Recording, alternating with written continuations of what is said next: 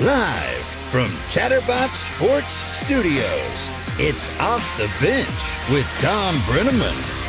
Well, good morning, and a pleasant good Wednesday morning to each and every one of you. As always, we welcome you to Off the Bench, presented by United Dairy Farmers.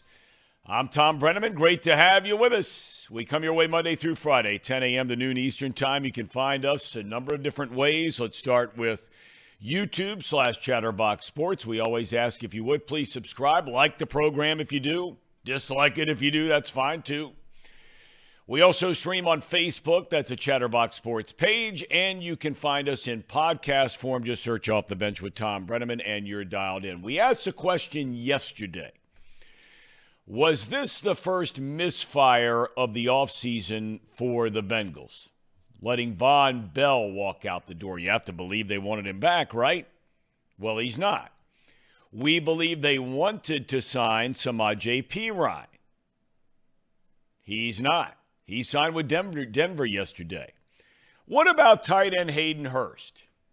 Well, he's now a Carolina Panther as of this morning on a 3-year contract. Now, to be fair, on the surface, this is not the end of the world, okay? On the surface level, not the end of the world. But let's look at where they stand as free agency officially kicks into high gear later today. There is not a single tight end on the roster. Now, depending what happens with Joe Mixon, if he says they don't want to redo the deal, there's no one in the running backs room. Their 2 starting safeties from the last 3 years are gone.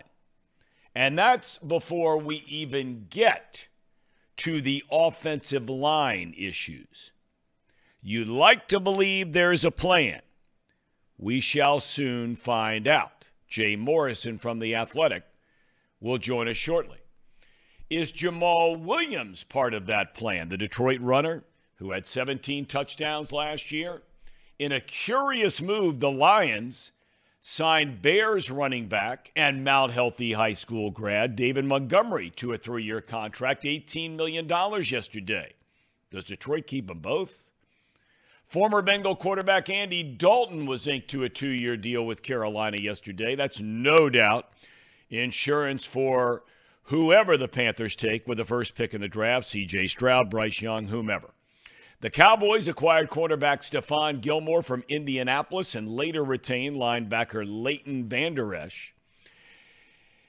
If Aaron Rodgers becomes a New York Jet, apparently he is asking the team to go get some of his buddies, like Randall Cobb, Odell Beckham Jr., Allen Lazard. Well, the Jets apparently are listening. They signed Lazard yesterday, a 4-year, $44 million deal. Is Rodgers next? And what's the fate finally? Will we get some resolution? I actually feel for those guys in Baltimore that have to cover this Lamar Jackson mess every day. This has been going on for 2 years. He is officially allowed to start talking to other teams starting at 4 o'clock today. He tweeted yesterday when a report went out over the internet on Twitter about a contract he was offered and so on and so forth. He said, listen, here's the deal. I was offered 3 years, fully guaranteed, over $130 million. And he turned it down. Could you imagine, gentlemen, being in a place in your life where somebody says to you, Casey McAllister, Paul Fritchner, good morning. Hello, Tom. Here's a 3-year contract, and here's $130+ million. Here it is. And you say no to that. Do you think you'll ever be in that kind of position? Who knows? The way you two guys are going right now, you probably will be. I won't, and I'm comfortable with that. Don't sell yourself short. You're the guy that called me an ex-professional. Let's always remember that. College hoops sharing the spotlight, strangely enough, with the NFL these days. The NCAA men's basketball tournament kicked off last night just up the road at UD Arena. Couple of great games. Paul, you were there. We'll catch up with you later about that. In the first game, Texas A&M Corpus Christi beat Southeast Missouri State 75-71. That was an exciting game. The Islanders face Alabama in round 1 of the tournament later this week. In the nightcap, pair of 11 seeds locked up, Pitt out of the ACC, Mississippi State out of the SEC, and the Pitt Panthers hang on. Another thriller, 60-59 the final. Mississippi State had a wide-open three-point attempt at the buzzer. It does not go. Pitt faces Iowa State, with the winner of that game more than likely facing the Xavier Musketeers. The first 4 continues tonight. Fairleigh Dickinson taking on Texas Southern. Nevada plays Arizona State in the nightcap. In the NIT, bad night for your guys in the Big East, Paul. Yeah. Bad night. Yeah. Both Villanova and Seton Hall out. Opening round losses at home. UC hosts Virginia Tech tonight in the NIT. That's at Fifth Third Arena. Tip-off time is at 9 o'clock. To your point about UNC declining the NIT bid, I don't really understand why Villanova went to Liberty. They didn't play any of their guys. Like, they didn't play Justin Moore. They didn't play Cam Whitmore, the NBA. Well, he's going to be a lottery pick. I don't really understand why you go down there and make that trip. I understand why you play in the NIT. I'm not knocking that. Yep. I think it's a good decision to play in the NIT. But if you're not going to play your 2 best players, which I'm also not knocking them for not playing, I just don't understand why you make that trip all the way down to Lynchburg, Virginia, in a hostile environment and play a game where, how much do I love college basketball? I had that up on my phone at UD Arena last night watching both games at the same time. My God. I was watching Villanova while the first 4 was going on as well. And I just don't understand why they played that game. Casey, you're chuckling. I mean, I am too. I'm just saying, are you kidding me? You're sitting there at an NCAA tournament game in Dayton. And while the game's going on, you've got your phone on watching an NIT game from Lynchburg, Virginia. To be fair, Tom, he Yes. does have like 3 or 4 games going on at the same time at his own house. I So do. having just one on his That's phone. a different deal. I mean, if you're sitting at home, you're sitting there for the pleasure and the enjoyment of watching a bunch of games. I get it. But when you're sitting at a live event, big league event, with your dad, Yeah. you could be talking to your dad. You could be watching the game. You could be looking at cheerleaders. Well, maybe you wouldn't. But, I mean, you could be doing a lot of things. Looking at Villanova playing at Liberty in the NIT would be on any reasonable human being. And there are a lot of derelicts out there. I'm one of them. But I'm not that much of a derelict. And I didn't bet on it. Just to be clear, I had no skin in the game last night on Villanova and Liberty. I was just curious, I watched the last 2 minutes. I'm not going to sit there and say I watched the whole game. I watched the last 2 minutes. All right. Turned it on there at the end. You've been embarrassed. I just Nick Kirby said Liberty. yeah. He covers the A-Sun. He went to Liberty, so That's a big league school. He was very part of the reason, to be honest, part of the reason I was kind of curious about it was because Kennesaw State, who Xavier plays on Friday in the NCAA tournament, beat Liberty in the Atlantic Sun final. A little bit of synergy there, but again, it's tough to read into that with Villanova not playing their guys. So, but that's enough NIT talk today. Look, we're not here to talk NIT. Brian in our throwing that chat out there. says, I watch some of every NIT game. Brian. Love it, Brian. Sir Boy Wonder says, Paul, you have a problem. In baseball, actually a really good game last night. I mean, it was a good game for a spring training game. I can't stand watching spring training games, but this was a good game. You had Hunter Green against Zach Greinke. Yep. That's a big-time matchup. And Hunter Green went 5 innings in that game, allowed 1 earned run, his longest outing of the spring, longest by any Red starter. And in the WBC, Team USA plays Colombia tonight in Phoenix at Chase Field. That'll be at 10 o'clock Eastern Time. Now, we have Jay Morrison coming up shortly. Looking forward to hearing from him from The Athletic. And today is our big reveal on the brink of the official start of the NCAA men's basketball tournament tomorrow, which, by the way, we will be live, remote location, Buffalo Wings and Rings. Now, where is that joint in relation to here? It's the one over in Westchester off 747. If anybody, So that's roughly, if you got to go over to what? You jump on 275, 75, what? it's kind of right by Lakota West, kind of over that way. Yeah, Okay. so you could go. It would So be about 10 minutes It'd from be here. right off of 75. Oh, really? Yeah, it's right off Nice. 70. So that's convenient. I go past it every day from Mason. So For anybody that is familiar with Chatterbox, that knows any of our stuff from the fall, it's where the Lakota West, the Firebird show, coaches show, happens. Casey, did you send Jay a link? yes, I did. Okay, he just asked me. So if anybody wants to go over there and see that, that'll be tomorrow. Again, the show starts at 10:30.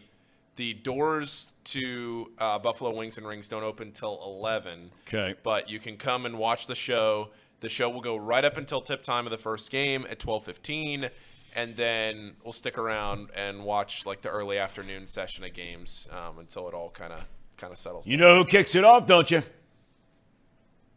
Huggy! Huggy Bear, yeah.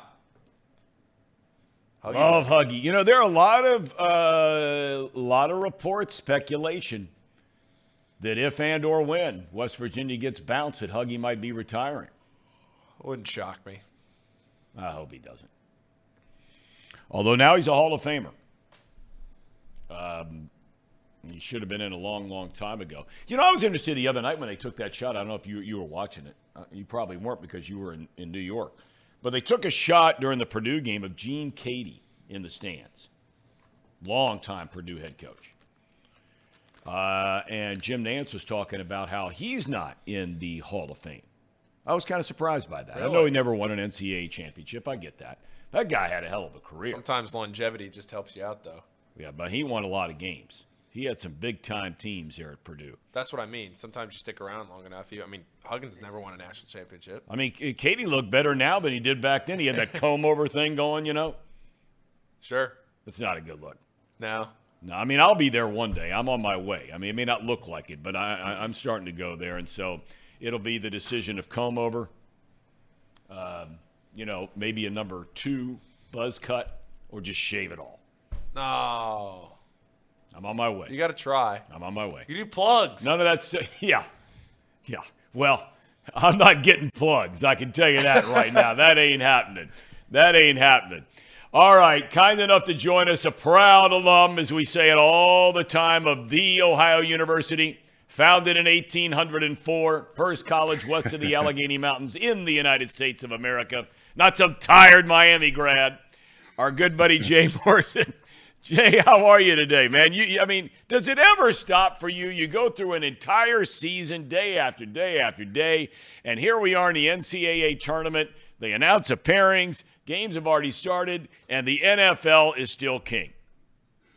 It does not stop, and because the Bengals make these deep runs, you do get little breaks here and there, and that little break from first-round playoff loss till the Combine, now that's out the window because it seems like you go straight from the AFC Championship game or the Super Bowl to the Combine, and as soon as the Combine ends, you're in free agency and then draft. And, by the way, the schedule release is even a huge deal that leads up to the draft. It is that about mid-June to the end of July. That's when you put your feet up and say, please slow down. Nobody do anything stupid. Nobody get arrested, where you'd like to take that little break and refresh. And it's great having Paul Dehner Jr. on the beat with me as well, because we can.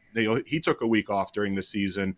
You get to take those little breaks and try to refresh, but the NFL just churns and churns and churns. I mean, before we get into the Bengals stuff, Jay, it's just mind-boggling to those of us who have been blessed and fortunate enough to make a career out of this kind of thing, covering sports.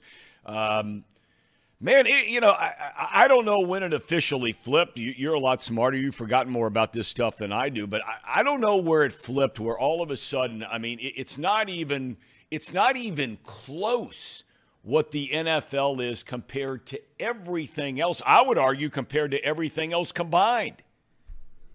Yeah, it's interesting. I think, fantasy football really kind of took it to another level. And then I don't know, there was illegal gambling. Now there's legal gambling.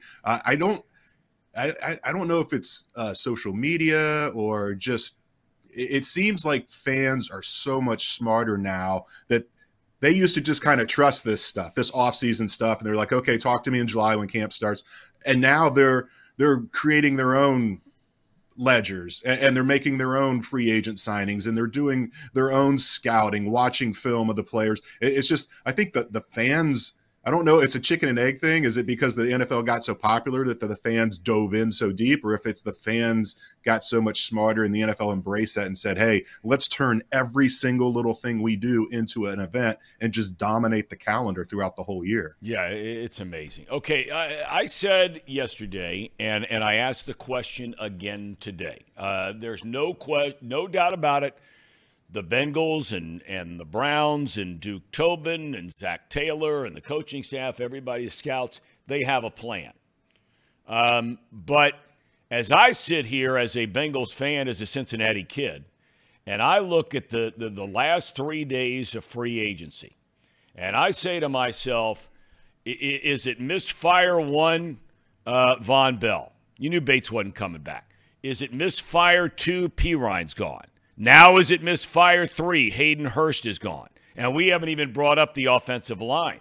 Is there reason to be concerned about what's happened so far for Bengal fans? I maybe a little, but this was their plan all along. I mean, we tried on our Hear That Podcast Growl, and we tried to prepare people for this, that this was the approach they were going to take, that they're going to let the market come to them. And that they've always kind of had this. I just tweeted this quote out, a long quote from Duke Tobin about, setting the values on players and not deviating from that and not panicking and not getting into bidding wars. And if another team's willing to pay a guy more, then they're going to thank him for his service and let him go on and trust their scouting and their coaching and their ability to develop players and just keep that churn going. And the big one for me was Von Bell. I really did think they were going to bring him back, but we've seen this, and this was a lesson learned in 2018. The very first story I wrote for The Athletic when I joined them was about the Bengals sunk over $100 million into Carlos Dunlap and Geno Atkins on the same day. 2 massive extensions on the same day, this really rare thing, and it bit them. Because both those guys were on the wrong side of 30. They learned from that. And it's not that they're saying Von Bell isn't good anymore, but you play the percentages. And you say they're just not going to pay a guy a third contract because injuries are more likely to happen as you get closer to 30.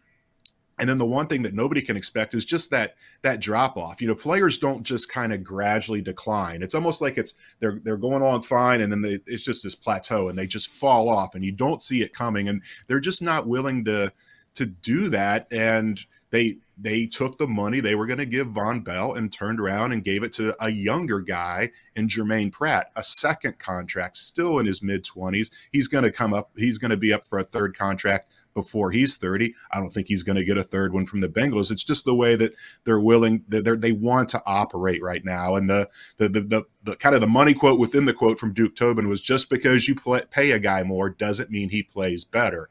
And they would have loved to have gotten Hayden Hurst back. I haven't seen the numbers yet on what Carolina is paying him, but it's a 3-year deal. I'm sure it's a lot more than what the Bengals were willing to pay him. So they just trust that they can bring in new guys. There's still a lot that I think Hurst was only the third tight end to sign. There's still a lot of safeties out there. There's still a lot of tight ends out there, and you've got the whole draft to go still. And the one thing that I'm sorry I'm going long on this, but no. The one thing I think is a great comparison, and the Bengals haven't voiced this, but I think it's what's in their mind, is that Joe Burrow has a Michael Jordan quality to him where he makes those around him better. And they are willing to bank on that. And it's almost a recruiting tool, because you look at Von Bell came in here for his second contract. He's getting more in his third contract. Samaje Perine came in here, kind of a journeyman. He's getting paid huge after playing here. They're saying to these mid to lower level tier guys that maybe aren't getting the money they wanted to get, hey, come play for the Bengals. You'll have success. You'll play well. and you'll get an even bigger deal after this. I mean, to go and play in the postseason and play well and be a part of a winning team, it can have value down the road. And they want to get these guys with the chip on their shoulder that aren't getting the money they thought they were going to get in free agency. Do you think that well, the safety situation, certainly the answer would be yes. They're going to have to do something. You're not going into a season where your goal is to get to and win the Super Bowl. At least I wouldn't think, with basically two rookies back there starting at safety. So, but then now the Hurst thing, the Pirine thing, and we'll get to the offensive line in a minute. But does the Pirine thing and the Hayden Hurst thing, do you think it directly affects their draft? You mentioned that there are guys out there at those positions you can find. I don't think there's any doubt about that.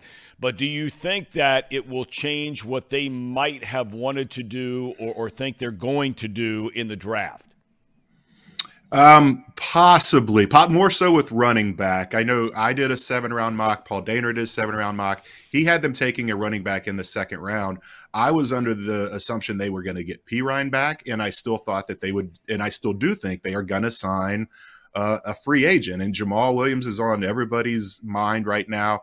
The guy from Detroit, because Detroit just pivoted and took Cincinnati native David Montgomery, so they're going to let Jamal go.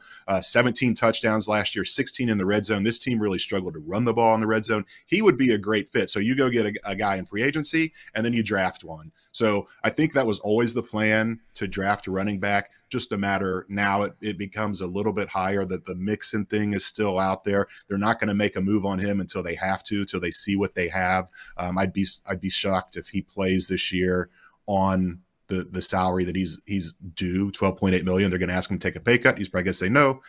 So that's why you get one in free agency. They just re-signed Travion Williams today too. That's just a depth piece, but another guy in that running back room. And then with tight end, it's kind of the same deal. I'm sorry, you said safety, right? There are guys out there that, yes, that you have to get a veteran there. And I think a name that everybody should kind of have on their mind is Julian Love. He's going to turn 25 next month. And last year was his first year as a starter with the Giants. And that's important because James Betcher, the Bengals linebacker coach, was the Giants defensive coordinator when they drafted Julian Love. And Lou Anarumo had done some work on Julian Love before he came here. That was that 2019 draft. So he came here as the D coordinator. As far as tight end in the draft, Brian Callahan said at the combine, he kind of threw some cold water on the idea of them taking a guy early in the draft. They prefer more to get one of those mid-round guys that they can develop. They said it's one of those positions that's really hard to come in and be good right away, and they want to find a guy with traits that they can develop. I think they probably had in the back of their mind they were going to get Hayden Hurst back, so maybe this does change that a little bit. But everything that happens has somewhat of a ripple effect of what they're going to do in the draft. I'm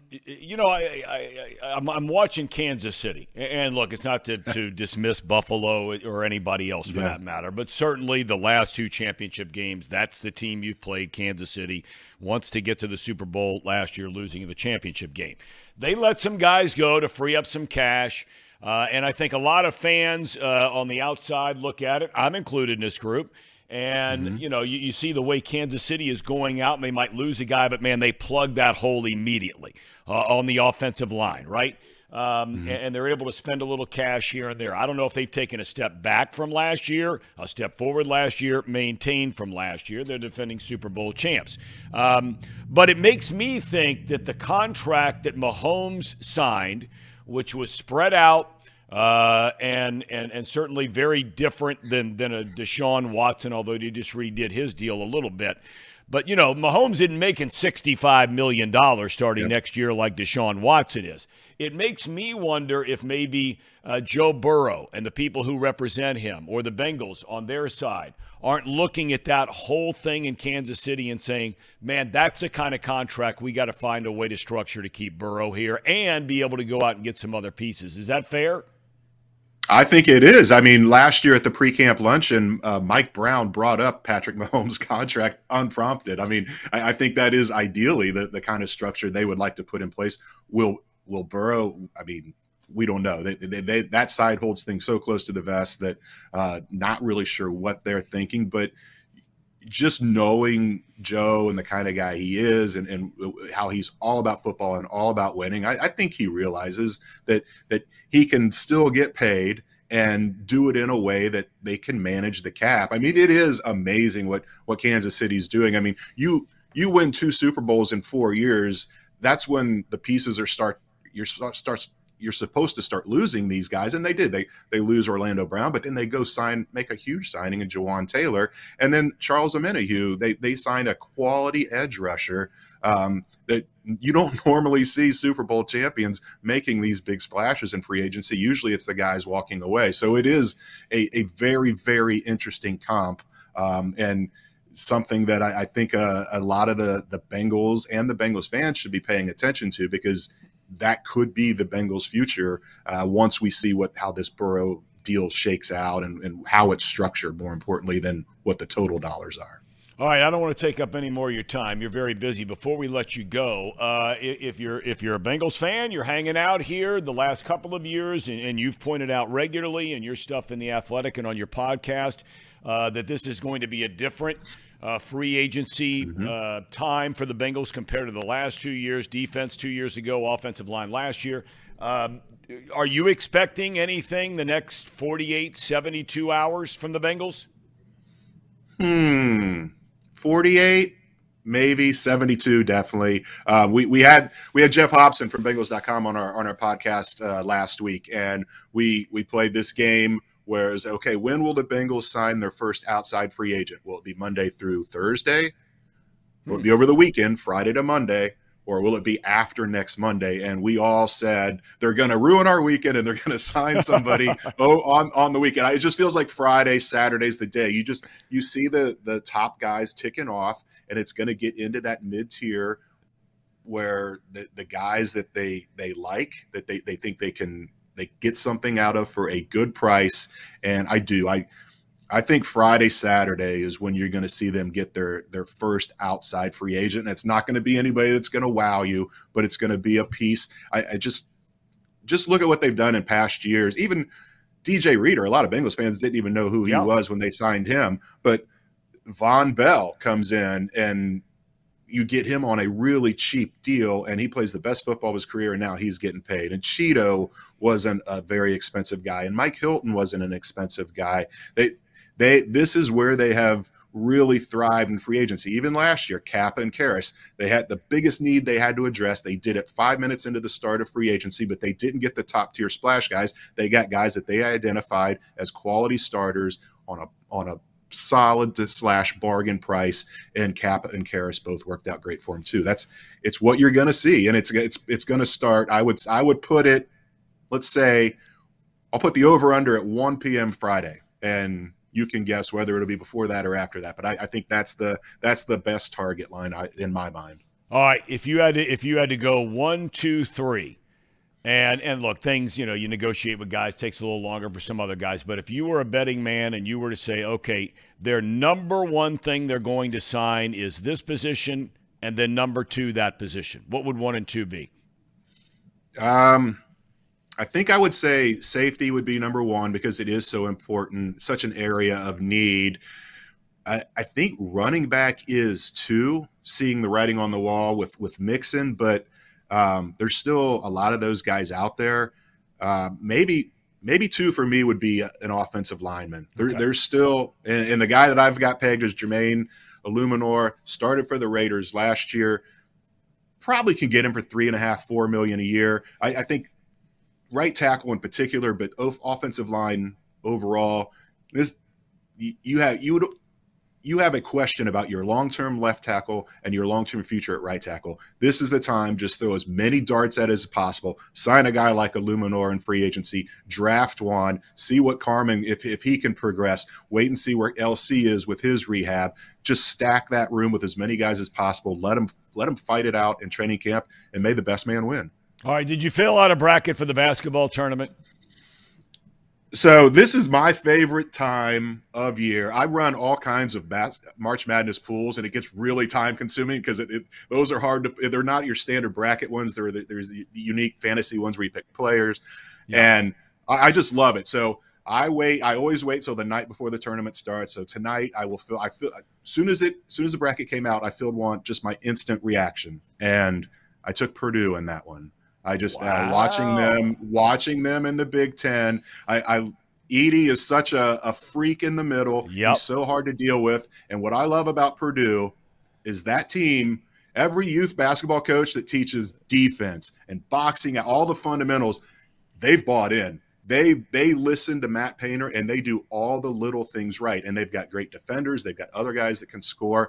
They've never done it before, but maybe this is the year. I have a hunch that Purdue might take it this year. I wouldn't be surprised. That's a really, really good team. We thank you, Jay, so much for your time. Thank you, and the best of everything, my friend. Have a good weekend. All right, thank you, Tom. All right, Jay Morrison from The Athletic. Great to have him and his insight. I find it just fascinating what the Bengals are up to, or not up to, more accurately, so far. Paul, yesterday, before we get to revealing our picks, and that's coming up here in a minute, we're going to walk through our brackets today. Paul has picked, Casey has picked, and I have picked on who we have marching all the way through the tournament, ultimately crowned as national champion of college basketball. But, Casey, correct me if I'm wrong. Yesterday, when it came to 10 being the darkest things could be, in a very dark Stephen King-esque darkness, okay? And 1 being the light of the Lord. Yep. Right? Like we have today. Beautiful, sunny day. Yep. Here in Hamilton, Ohio. Your outlook on the Bengals was pretty dark. If I'm not mistaken, you were hovering right around that 7. Where are you now with Hayden Hurst gone and Samaje Perine gone? Where are you today, Casey McAllister? Well, I'm still at like a 7, 7.5. The Bengals, their main focus was retention. And if you just look at some of their main guys going to free agency, they're 1 for 6 is what it's going to look like in the end of this. They only really re-signed Jermaine Pratt. They could have re-signed Bell with that sort of money, if you ask me. They could have potentially cut Mixon and then re-sign Samaje, and you go get another guy that, can fill in that need. The Samaje one, I don't think they could have, without cutting Mixon, I don't think they could have re-signed Samaje. And I know he's a fan favorite, and I really liked him. But it's just, the Bengals' main focus and what they told us was retention, and they're failing at retention right now. It's not a good sign. I don't know why the number 1 priority wasn't filling the biggest hole in this team's roster, which is tight end. There's 0 tight ends on this roster. 0. That is the number 1 priority in my mind. They're going to find a tight end. I mean, I'm not worried about the tight end. I'm a lot more worried about safety and offensive line than I am and the running back thing, they'll get fixed. There are a lot of guys out there that, that's why I said it's not the end of the world. Because they're going to find a guy like Hayden Hurst.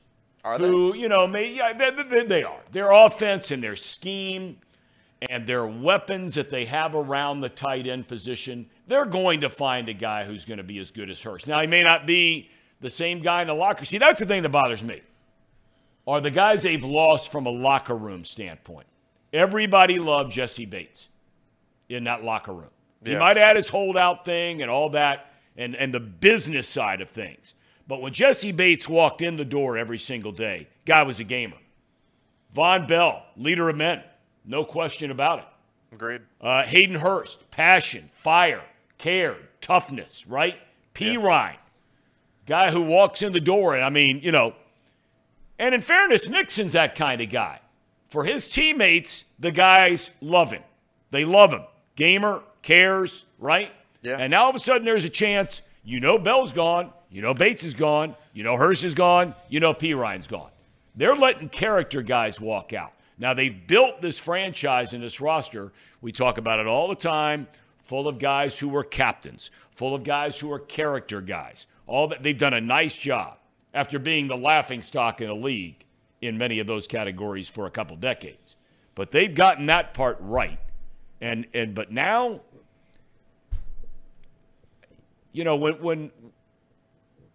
when Jay just said Joe Burrow makes everybody around him better, I agree with that on offense.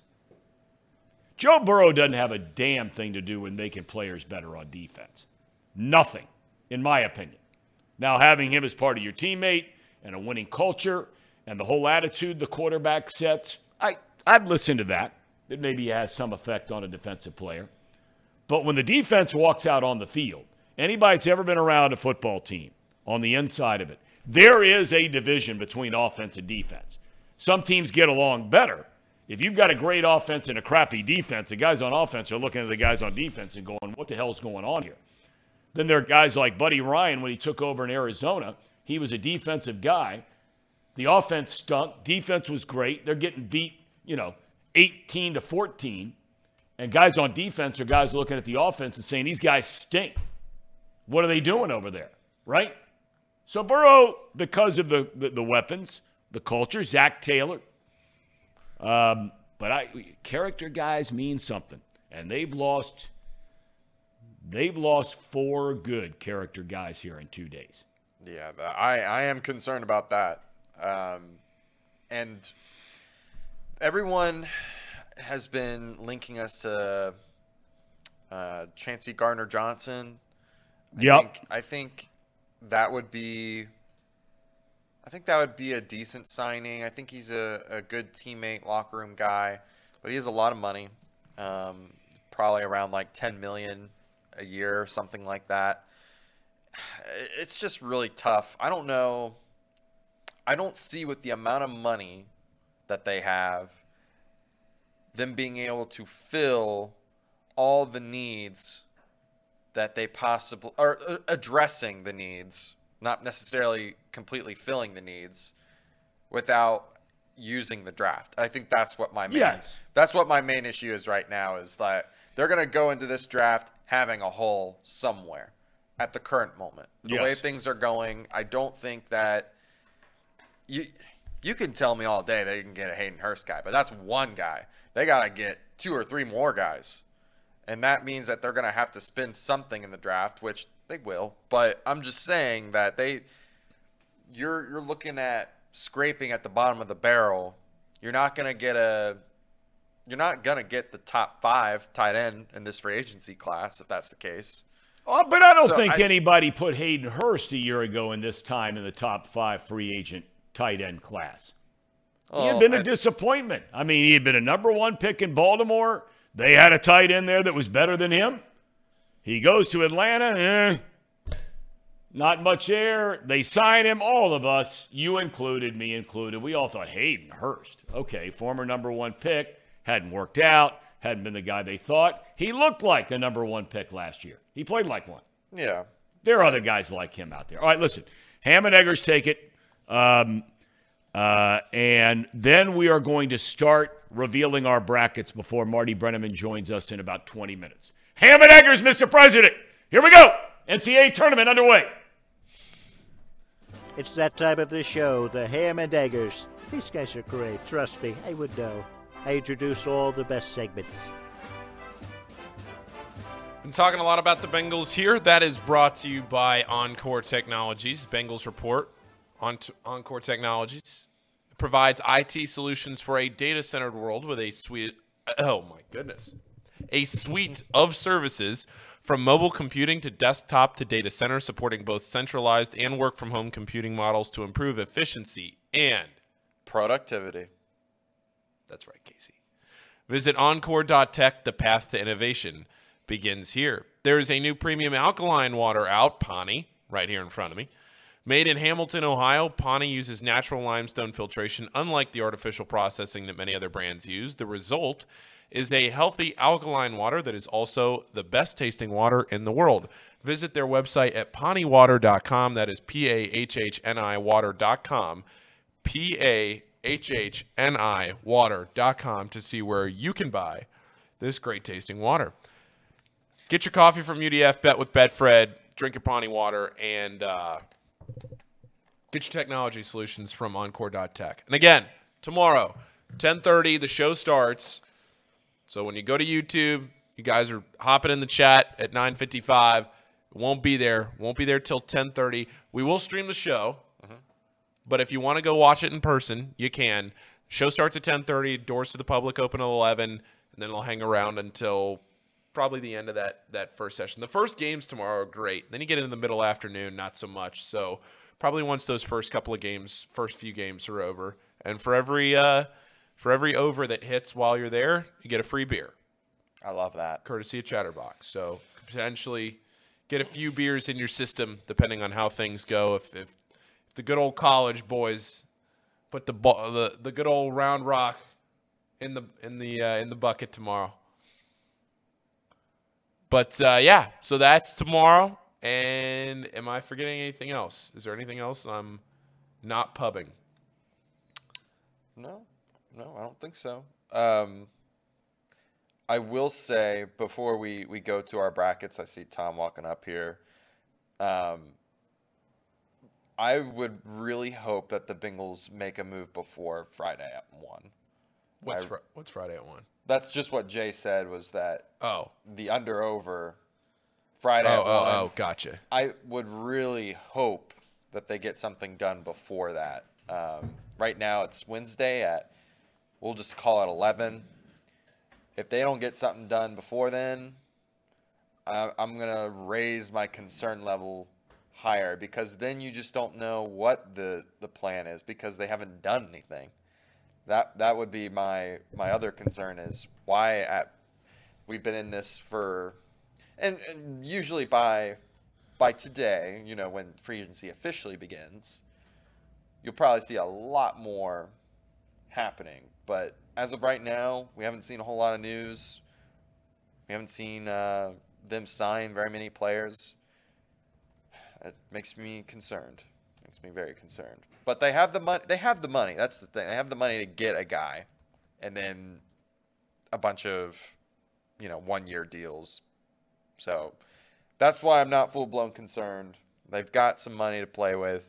How do you say you're not full-blown concerned? And this is the last thing we will cover, because we Yeah. get to these brackets. Yeah. How do you say you're not concerned when you're at a 7.5 on the darkness scale? Well, that's Dark. full-blown concern, like, darkness is a 10 for me. I'm not at that point yet where I'm like, bring me Mike Brown's head or something. I don't know. I'm not at pitchfork and, brimstone. I'm not there yet. But like I said, if they don't get a deal done before Friday at 1, I mean, that's a little concerning to me.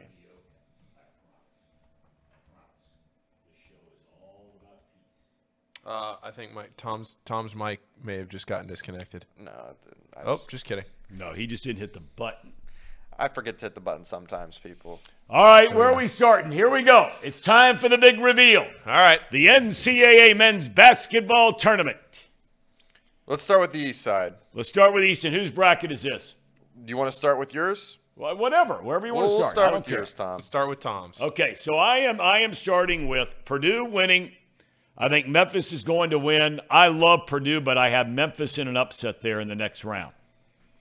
I got Duke and Tennessee. I think Tennessee's better than people think. They're not losing to Louisiana. And then the Dukies against Memphis, Sweet 16. Kentucky, K-State, winners.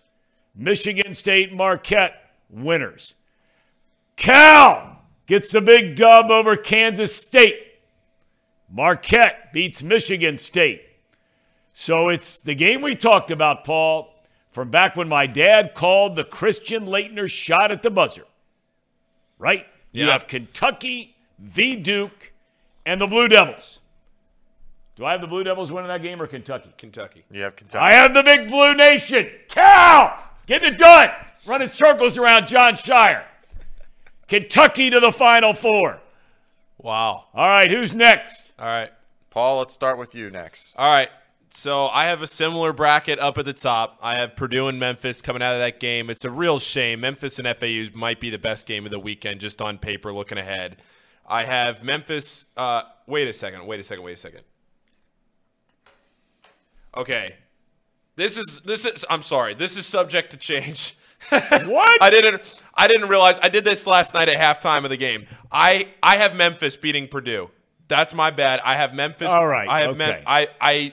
I have Memphis beating Purdue. We'll fix that. I think I have Memphis beating Purdue. Trust me, there are not many alterations here. Sorry. Yes, the rest of this is correct. I think Duke beats Tennessee. Wouldn't be shocked if Louisiana beats Tennessee, so I'm going to pick Duke through either way there. I'm not getting on the Oral Roberts train. I am picking Kentucky to beat Providence. I don't trust them. I don't see a ton of upsets here. I think Marquette got a great road. I'm going to trust Shaka Smart. I'm going to trust Shaka Smart here. I don't really like anything huge out of this bracket. Kentucky doesn't really do anything for me. Duke doesn't do anything crazy for me, but I think Duke gets past Memphis if they win that game. I may end up leaving Purdue into the Sweet 16, but either way, I don't think either one of those teams gets past the Sweet 16. Duke and Marquette, with Marquette to the Final Four. Marquette to the Final Four. Okay. I have Marquette to the Final Four. Tell you, that Kansas State team, and I have a feeling that Casey likes them. He's been talking about them. So is this now let's your go, Casey. bracket? Casey? This is my bracket. I think we all have a very similar top bracket. Well, Tang. we have the exact same teams. Correct me if I'm wrong here now, fellas. Just looking at yours, Casey, real quick. We have the exact same teams winning every game in the opening round. Yeah, Right? And the top of that East bracket we do. Yes. Well, yes, that's right. Yeah, we've got Duke, Tennessee, Duke pretty much going all the way to the Elite Eight. Right. I have a very interesting bottom bracket. I was actually debating Providence, but I just couldn't pull the trigger on it. I was kind of the same way. I was debating it, but I just No chance. But I just No couldn't do it. chance. And then Kansas State, to me, they're a really good basketball team. They're a really good Yes, basketball they team. are. I agree. think they might be a little underrated here. I think they get the job done on a Kentucky team that's been very up and down all season long. Marquette and Kansas State, towards the end, I just took a roll of the dice. And I was sitting there talking to myself, and you'll see later on in the rest of my bracket, this is as far as a Big East team goes for me. And by the way, I'm totally sorry about this earlier, but we had Rowdy Everpoint with $5 super chat here. Oh, yeah. There you go. Team signed T. Team signed T. Thank you, Rowdy Every Point. Yep. And then I think I just saw another one. Sir Boy. Sir Boy. See, Oral Roberts. Now I got to give it up to Sir Boy Wonder 513. He has been saying all year long, he's not a Johnny come lately on this deal. He loves Oral Roberts. How do you pronounce that kid's last name? Acemus. It's spelled Abmas, but it's pronounced Acemus. Acemas.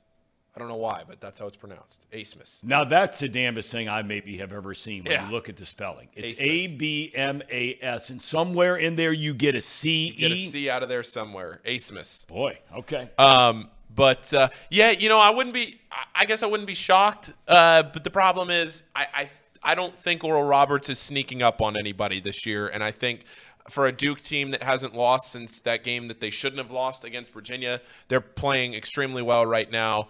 The Memphis FAU game at the top, that is going to be a great game.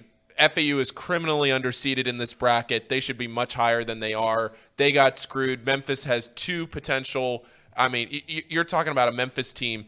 Think about this, Tom. Memphis has played 4 number 1 seeds this year. They've played Houston 3 times, and they played, who was the other one? Alabama, I think, at Coleman Coliseum. Every game they've either won or it's been a one-possession game. They are a talented team. I think Memphis has a good team. They have been tested. That's why I'm going to take a shot at Memphis. They've had a good year. I'm going to take a shot there. I know it said Purdue. I think change that by tomorrow morning. All right, let's get I would be surprised. I will not be shocked if Memphis is in the Elite Eight. I think No, I would not be surprised at all if Memphis is in the Elite Eight. I think both of those teams, I think Memphis and FAU are both Elite Eight teams, and one of them is not even going to make it out of the first round. You might be right on that. I got to tell you here, I mean, the player formerly known as Mouse Cop is just killing our picks. He says this is rough. Well, you know what? Nobody here has a crystal ball. So you may not like them. But look, Don't be sitting here. I'm not going to sit here and pick apart every people's picks. I don't know. I'll give it to RM saying he'd be stunned if Marquette made the Final Four. Marquette has not even won an NCAA tournament game since 2013. Yeah. 13. Yep. So would not be shocked there. But here's the thing. Everybody's been doubting Marquette all season long. Got picked 9th in the preseason poll. They won the Big East by 2 games. They won the Big East tournament by 20. I'm not gonna keep doubting them. I think Marquette got maybe the best draw of any top 2 seed besides Alabama. I'm gonna give them the benefit of the doubt, and if Marquette loses in the second round to a 7 or 10 seed, then that's just, boy, is that an indictment. I got to tell you though, and I'm not. This could happen to any team. What I'm about to say here in a second, and Sir Boy Wonder once again. Paul, haven't you been saying the ACC stinks all year? I'll let you answer that in a second. But here's the thing: I was going to say this applies to everybody, and anybody who believes it doesn't exist just is not paying attention to the world on a daily basis in athletics. There is such a thing as pressure, and how people handle pressure.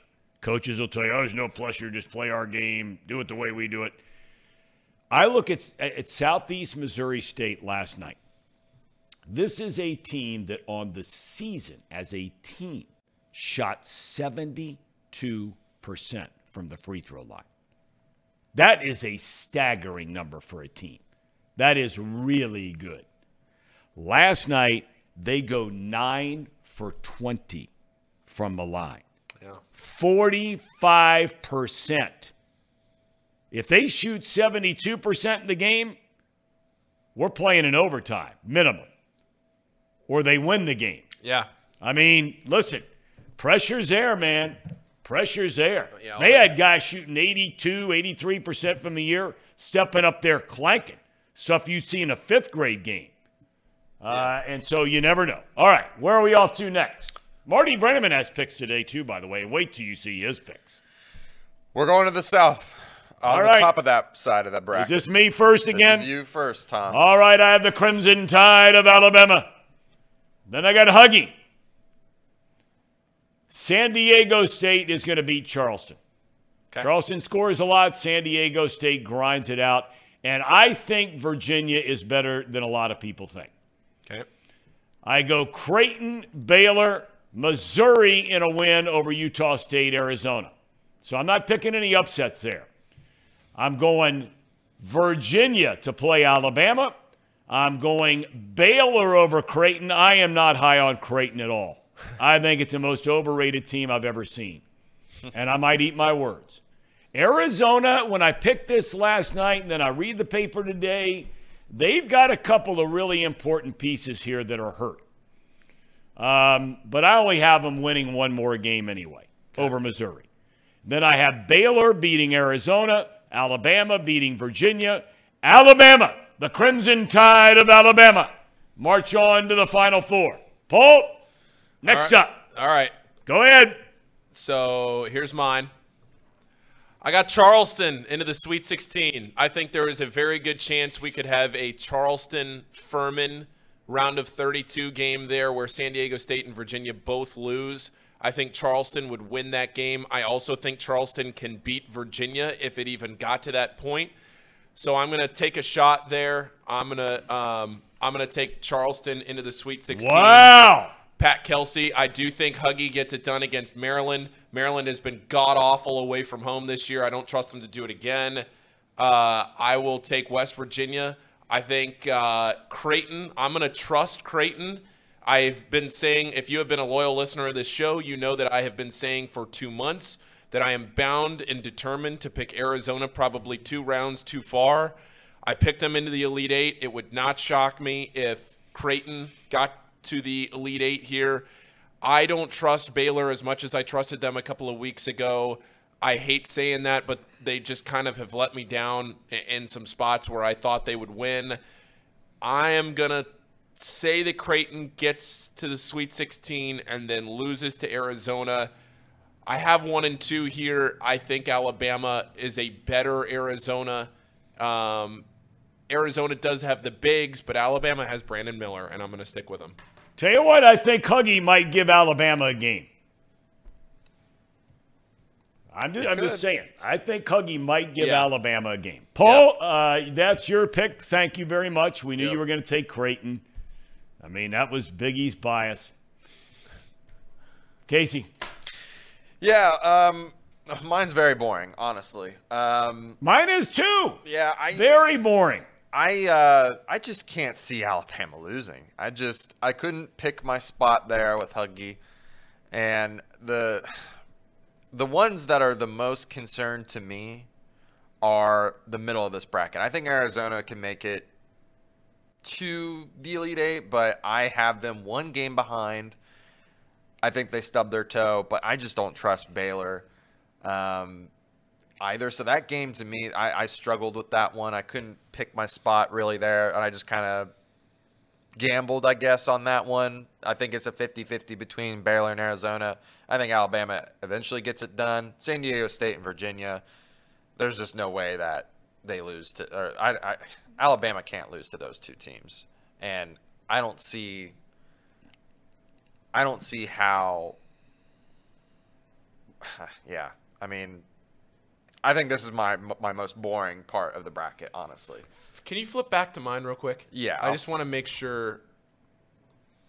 Okay. I didn't know if I picked Missouri or Utah State. I'm picking Utah State. I just wanted to make sure that was the one I picked up here on the You know, everybody in the chat's getting all over those of us who aren't picking upsets. Look, just because there have been some 12 seeds that have beaten some 5 seeds doesn't make me think that that's automatically going to happen again this year. There's a reason a team's a 5, and there's a reason a team's a 12. Now, every game is different. Every matchup is different.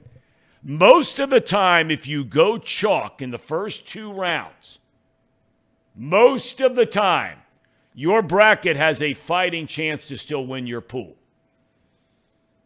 Yeah. You start picking a bunch of upsets. Charleston, were you the one, Paul, or was Casey the one?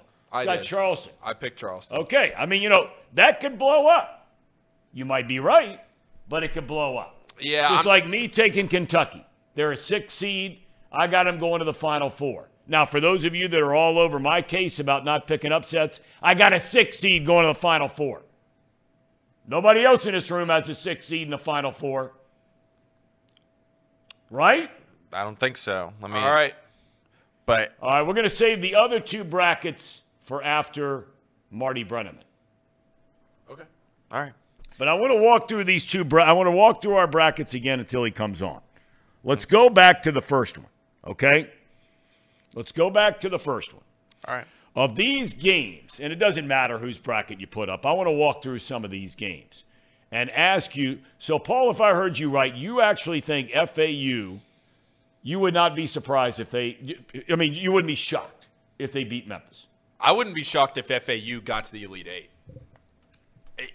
What do you like about them so much? Oh, they've just been such a talent. They have tested themselves this year. I'll pull them up just to make sure I'm not.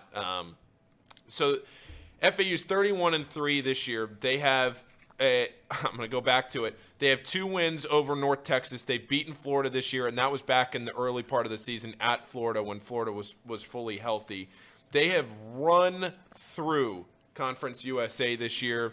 They have the shooting. They have the offense. They're a balanced team. Their offense is just as good as their defense is. They can shoot it from three. They can shoot it inside the arc. They can defend the ball well. They shoot free throws pretty much middle of the pack. I mean, they have everything that you could ask for. They have some size. They have the guard play, more so the guard play than the size. I just think that overall this is a really good FAU team. I'm not surprised at all that people would have them making a significant run in this tournament. As far as I would say, potentially the Elite Eight, maybe the Sweet 16, maybe the Elite Eight's a little too generous there. Okay. But again, they are playing a Memphis team that has damn near beat 4 number 1 seeds this year. It's a really, really tough matchup in the first round for FAU. All right, the other team I want to talk about, well, 2 things. Okay. You've said all year long, Paul, you have crucified the ACC on this show. Yes. All year long. They play their first tournament game last night. They get a win. You were there. Yes. Okay. Duke does play an excellent out-of-conference schedule. They do every single year, one of the best, along with Gonzaga and Kentucky and Michigan State. Those are the teams that come to mind that'll play anybody, anywhere, anytime, Yep. right? Okay. Now, but those games were lifetimes ago in the Sure. grand scheme of things. Duke was not playing well early. They beat Xavier. They beat a couple other teams, but they weren't playing great. Is Marty Brennaman ready to go? Let me make But the question I was going to ask you real quick before he comes on. Duke,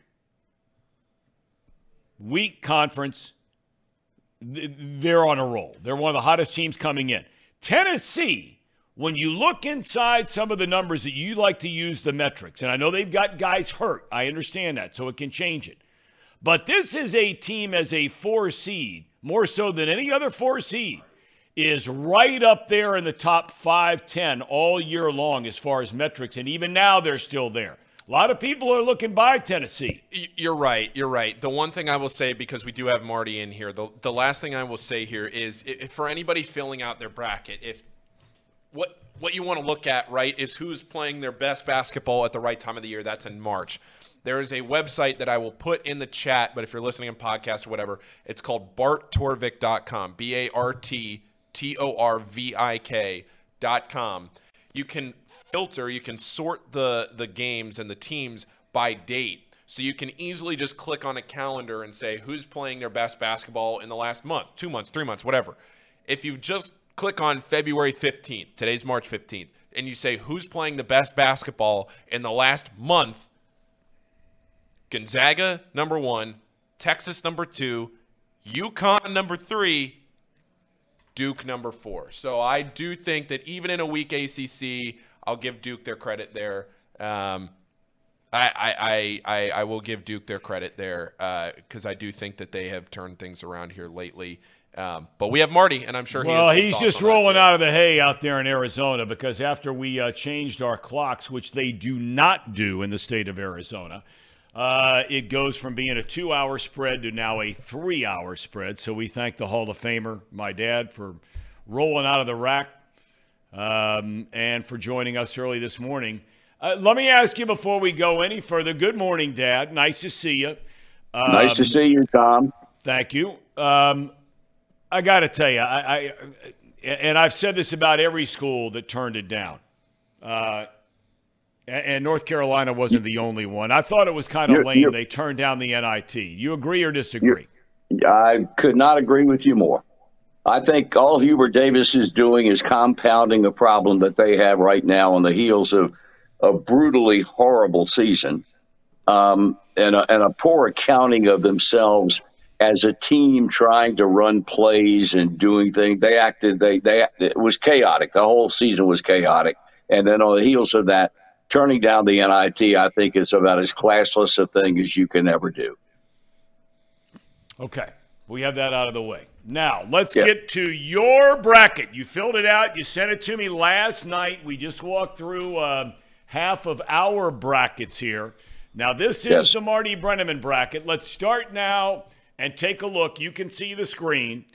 You have you have Purdue and Memphis winning. You have Duke winning. You have Louisiana over Tennessee. Would you care to quickly tell us why? No, every one of my picks are gut reactions. I'm not into it scientifically like Paul is, and going to websites to see who was playing the best in the last month. I don't really give a damn about that. I just do it by gut instinct. And it's kind of interesting that the Final Four that I picked, I know I'm getting ahead of myself, but I've got 3 teams that a lot of people are picking to be in the Final Four. Okay. And gut feelings, not number 1 seeds. I have a feeling that I know there are going to be some upsets. We all know how that is. And I think that this field of teams in this particular season, there is a possibility of even more upsets than there normally are, simply because I can't remember a season where there's been greater parity in college basketball than it has been this season. Mm-hmm. So I think a Louisiana Lafayette can pull off an upset. I've got the College of Charleston winning 2 games. Okay, hang on. We'll get to that in a second. I want to walk through this bracket. You and Paul are on the same level as that on Charleston. I'm not buying it. Marty? You have the Big Blue led by Cal, my main man, Cal. Got it going on down there. You've got them against Kansas State. You got Michigan State, Marquette. You've got Cal and Big Blue going to the Elite 8 against Marquette before finally losing, and then Duke, the Sweet 16. And then you have right. Thank you. Marquette, you have Duke going to the Final Four. You are not worried about the Dukies having played in the Atlantic Coast Conference and very little competition, truth be told. That doesn't bother me a bit, because going back to what Paul said a moment ago before you brought me on, I don't know that there's a team that's played any better over the last month or 5 weeks than Duke has played. Yep. They've got it all together, and so I don't feel any reluctance at all to put them in the Final Four as I did. Well, you were the one who called the shot of Christian Laettner against Kentucky.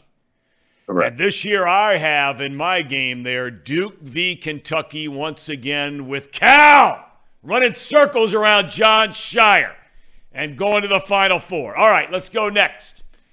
Here we go. Look on your screen. You've got Alabama, Maryland. You talked about Charleston and Virginia. You've got NC State in a win over Creighton. We'll get to that one in a minute. Then Baylor. Utah State in another upset against Arizona.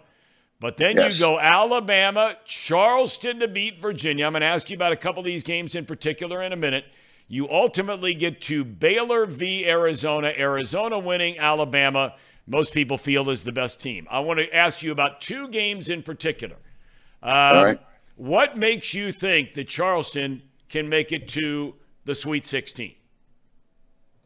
Well, I think San Diego State probably will overlook them because San Diego State's had a marvelous season. I think people say, well, College Charleston, they're 31-3, but they're at the College of Charleston, and I think that will be the attitude they take. I think they'll win that game in an upset, and then you want to go into the next game. I mean, them beating Virginia. I think we lost him here for a minute. Did we there lose I him? am. There you are. Okay, go ahead. What were you saying? There. I said you want to go on to the Charleston Virginia game. Yeah. I want to go. Why you have Charleston? Why you? Okay, you said So you think they're going to beat Virginia after beating San Diego State? Let me tell you what worries me about Virginia. We saw that a number of times during the year. I'll give them credit where credit is due. They play defense as good as anybody around. They can put on a clinic defensively. But in the event that those guards are not making their shots and they fall behind, they have a very, very difficult time coming back against somebody.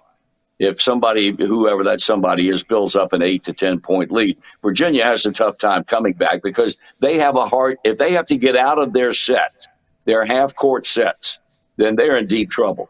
And I just don't think Virginia's going to be able to shoot the ball as well on a consistent basis. I had some guys say to me, they are a contender for the Final Four. if they make the Final Four, that'll be because of divine intervention, because I don't think they're good enough to have a run that would enable them to get to the Final Four in the tournament. And I think Charleston's a team that shoots the ball well. I know everybody wants to go back to all these mid majors and say, well, they didn't play the same schedule. I don't think that makes any difference when you get into the tournament. You get a team that's had a great year like the College of Charleston has, and they run off 31 wins in 34 games. They are very capable of doing what I think they will do in this tournament. So I have no reluctance at all to cast my lot in an upset mode, picking Charleston to win the two games that I've got them down to win. Okay, the other game I want to ask you about in this bracket is a lot of people are high on Creighton.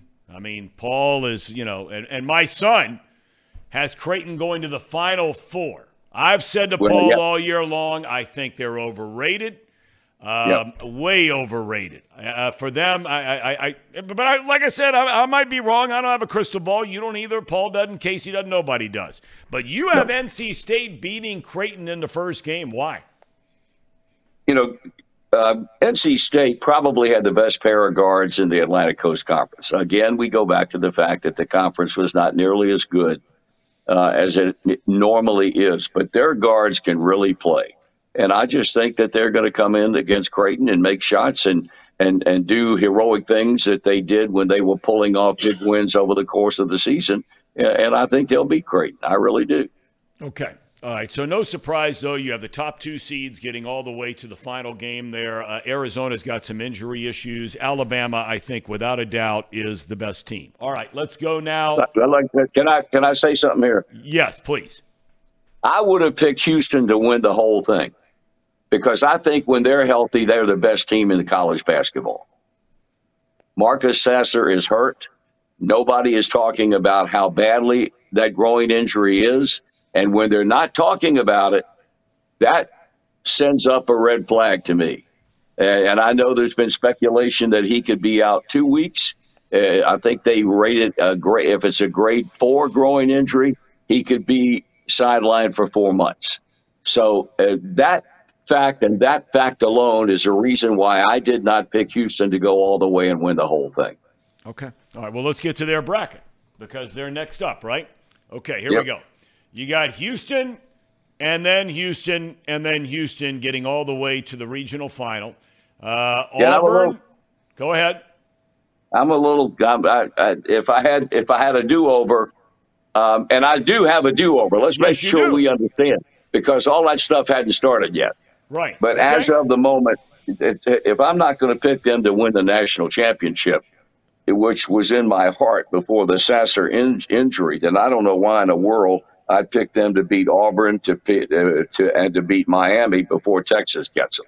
I don't know why I'd do that. Well, I still think without Sasser, they're better than both of those teams. But that's my opinion. Okay.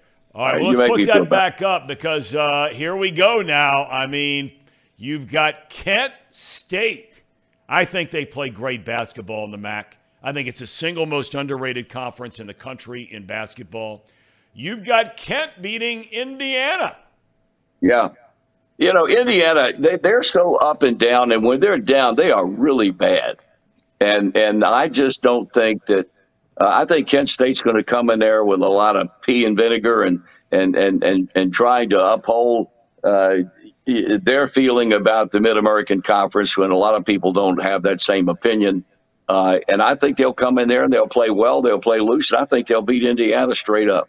Okay, and then you have Iowa State over Pitt. We know Pitt, after winning last night, will be there.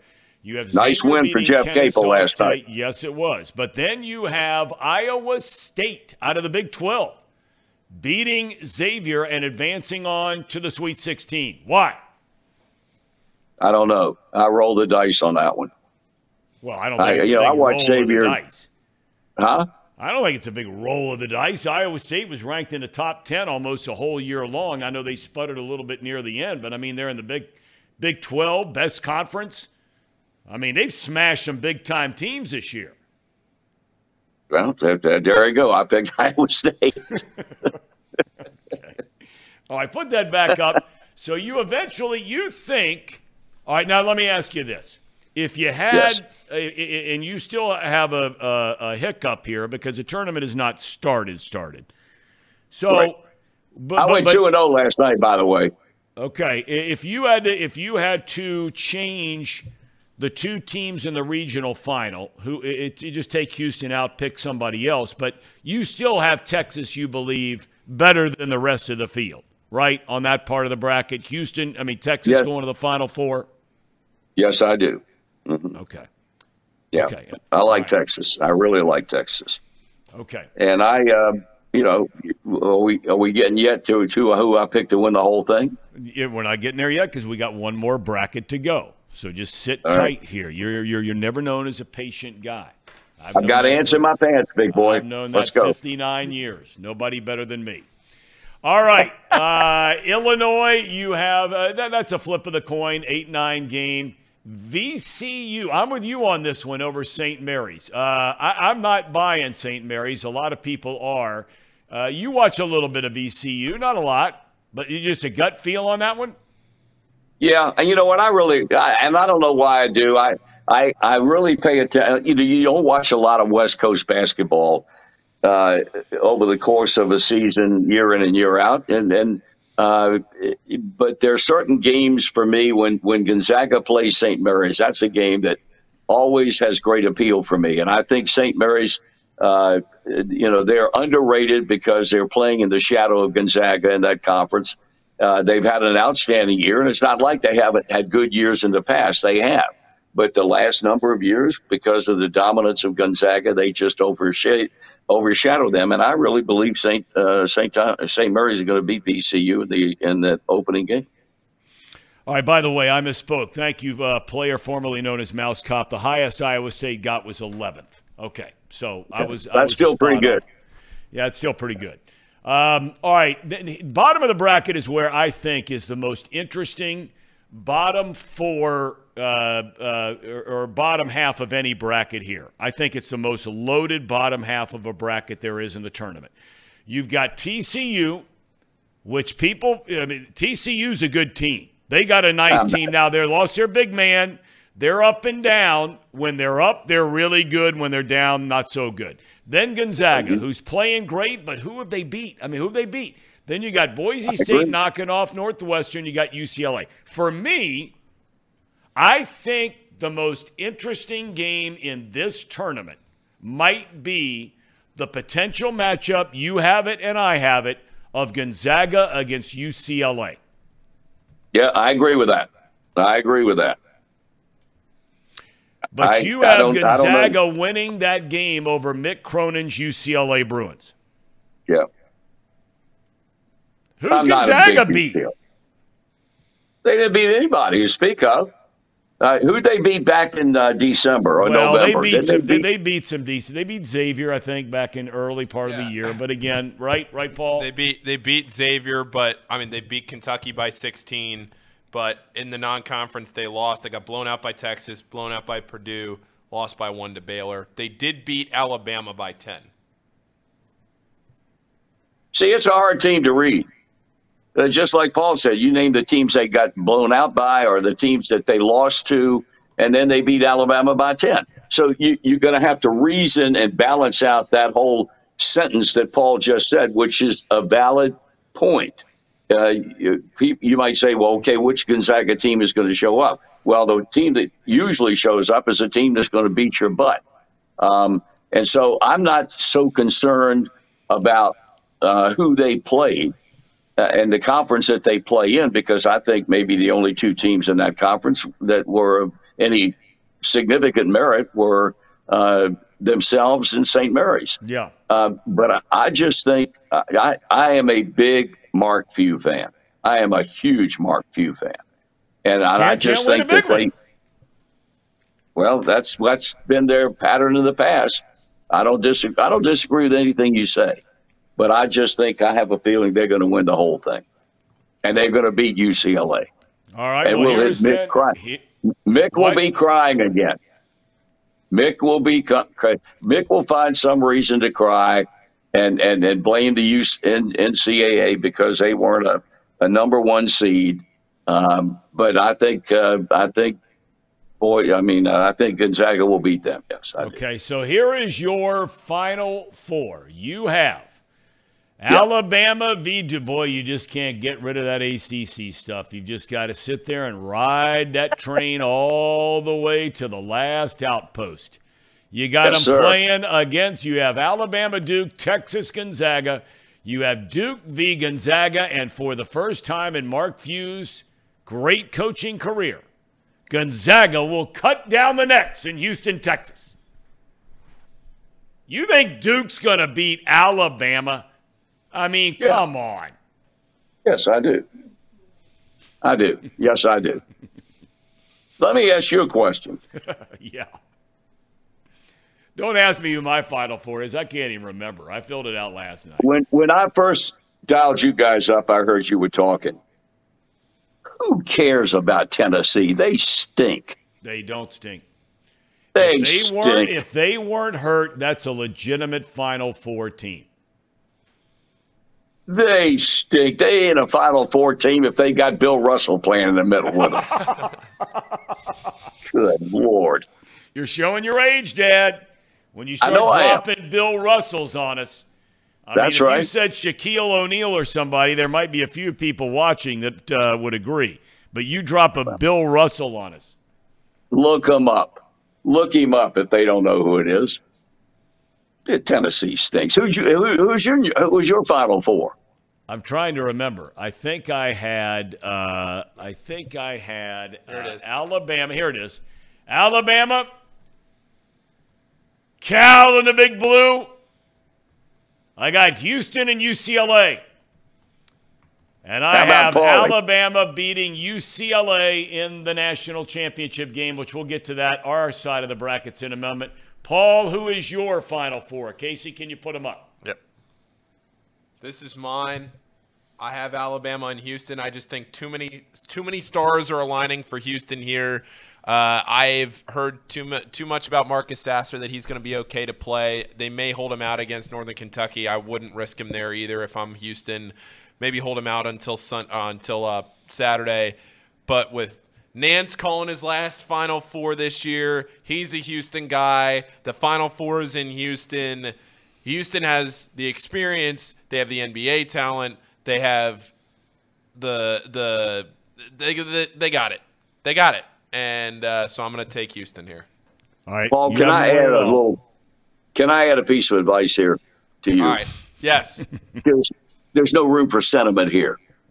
Nobody gives a damn about where Jim Nance went to school. Nobody cared that he played on the golf team there with Fred Couples. Nobody cares that the game is in Houston. Nobody cares about that. Well, Paul does. And I'm not going to sit here. Paul knows more about – he's forgotten more college basketball than I'll ever know. Casey, your Final Four. Casey? Yeah, my Final Four. I got Alabama winning the whole thing. I actually have Houston, just to spoil that side of the bracket. I have them losing round 1 to NKU. I think that injury. Kidding me? That's his alma mater. Hey, that's his alma mater. Come on. Go ahead, Casey. Who else you got in there? Yeah. And I think Texas cleans up the rest of that bracket if Houston's There's gone. no room for sentiment in here. I don't care where you went to school. No, I used to pick against Carolina all the time. I genuinely believe that NKU can beat them. If Seltzer is gone. I watched them. Okay. Or Sasser. Seltzer, whatever. Seltzer. You can have a seltzer mix with something. But yeah, I mean, they've proven that they can potentially lose to a UC team. NKU's better than UC. I think the logic is somewhat there. Transitive property, Marty. Dial them up. NKU is going to get it done. You just watch. That would be something. I would be thrilled if that happened. I just can't imagine it's going to happen. We have a guy in the chat that says, Chad says Calipari stinks in capital letters. Who said that? Who in the chat Chad said Wiggs. that? Yeah, Chad. He said Calipari stinks.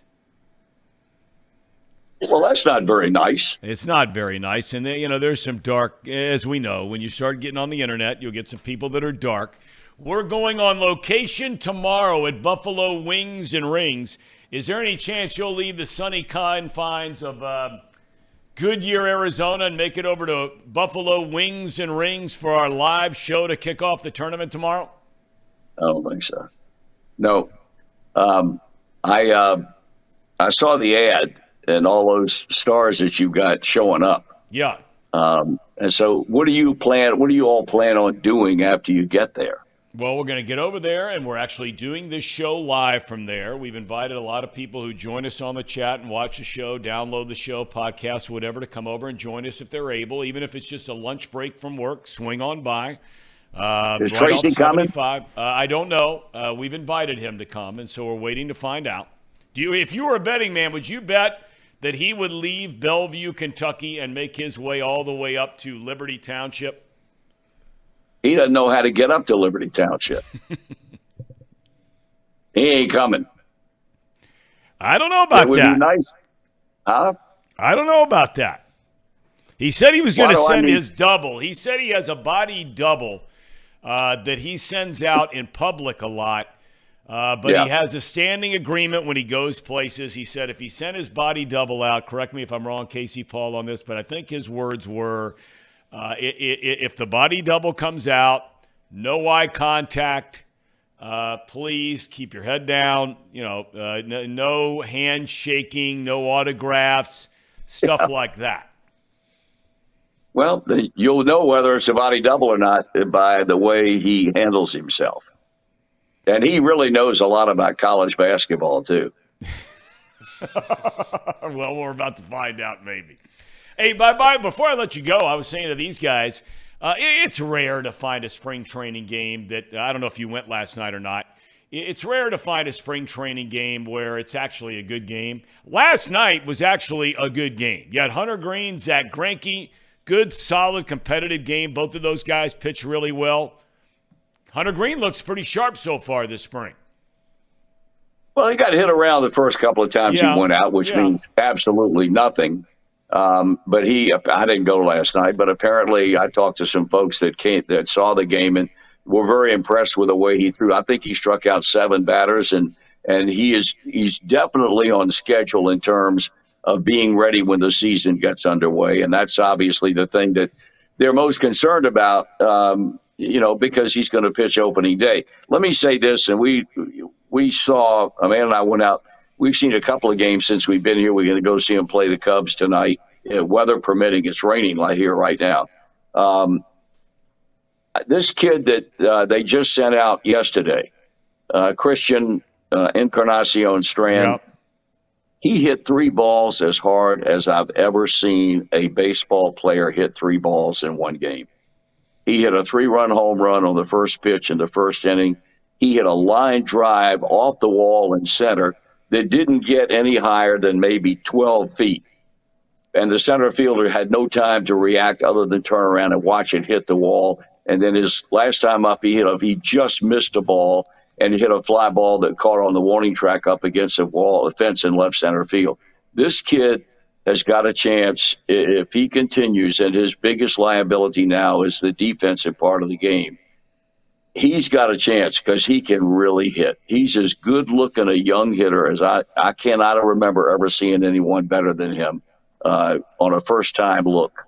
So just remember, this kid's got a chance, and if he can improve defensively, I would not be surprised if he weren't back up with this club sometime during the season.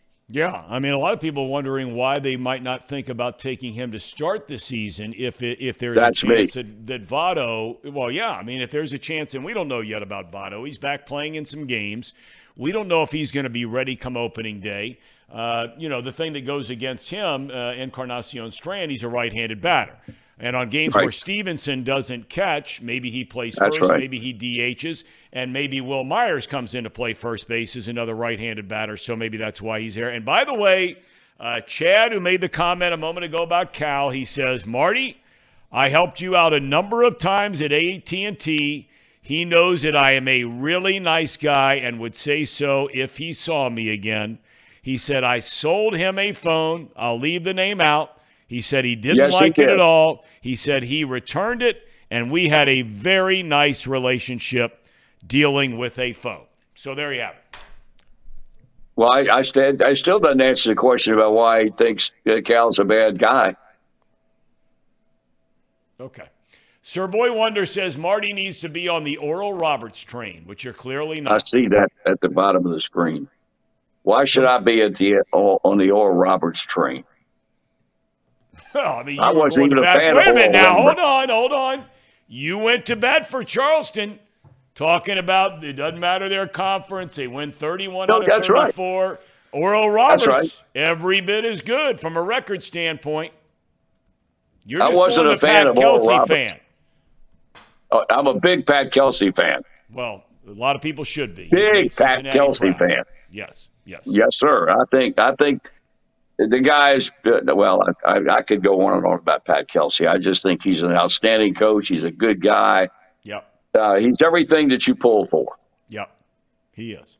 I've met his family many, many times. Met him a couple times, but his family right. in town, they're the best. And we wish him well. All right, we wish you well. We thank you for taking the time to fill out the bracket and try to dodge the rain in Arizona. It's a beautiful day here in Hamilton, Ohio. Not a cloud in the sky.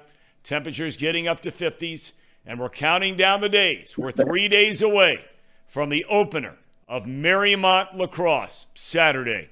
Dialed in. Has he got his game face on? He'll be ready to go. Okay. Ready to go. All right. We love you. Have a good rest of your day. Love you too. You all take care. All right. Be good. All right. So there you have it, boys. The Hall of Famers Final Four. We still have 2 regions left. I know we do. So let's get at it. Let's go. All right. Where are we going now? Let's go to the Midwest. Let's go to the Midwest. All right. Let's go to the Midwest. Okay. Thom. Let's start with Houston, number 1 seed. I got Iowa winning over Auburn. I got Miami. I got Indiana. Kent State. I would not be surprised. So I'm with my dad on that one. I would not be surprised because Indiana, boy, you talk about a team when they're bad. He's right. They are really bad. Iowa State winning. Xavier winning. Penn State I have over A&M. Texas. Go to the next round. I got Houston beating Iowa. Miami beating Indiana. Paul, cover your eyes. I have Iowa State beating Xavier. I have Penn State losing to Texas. Iowa State this year played extraordinarily well against Texas, even though Iowa State stumbled down the stretch.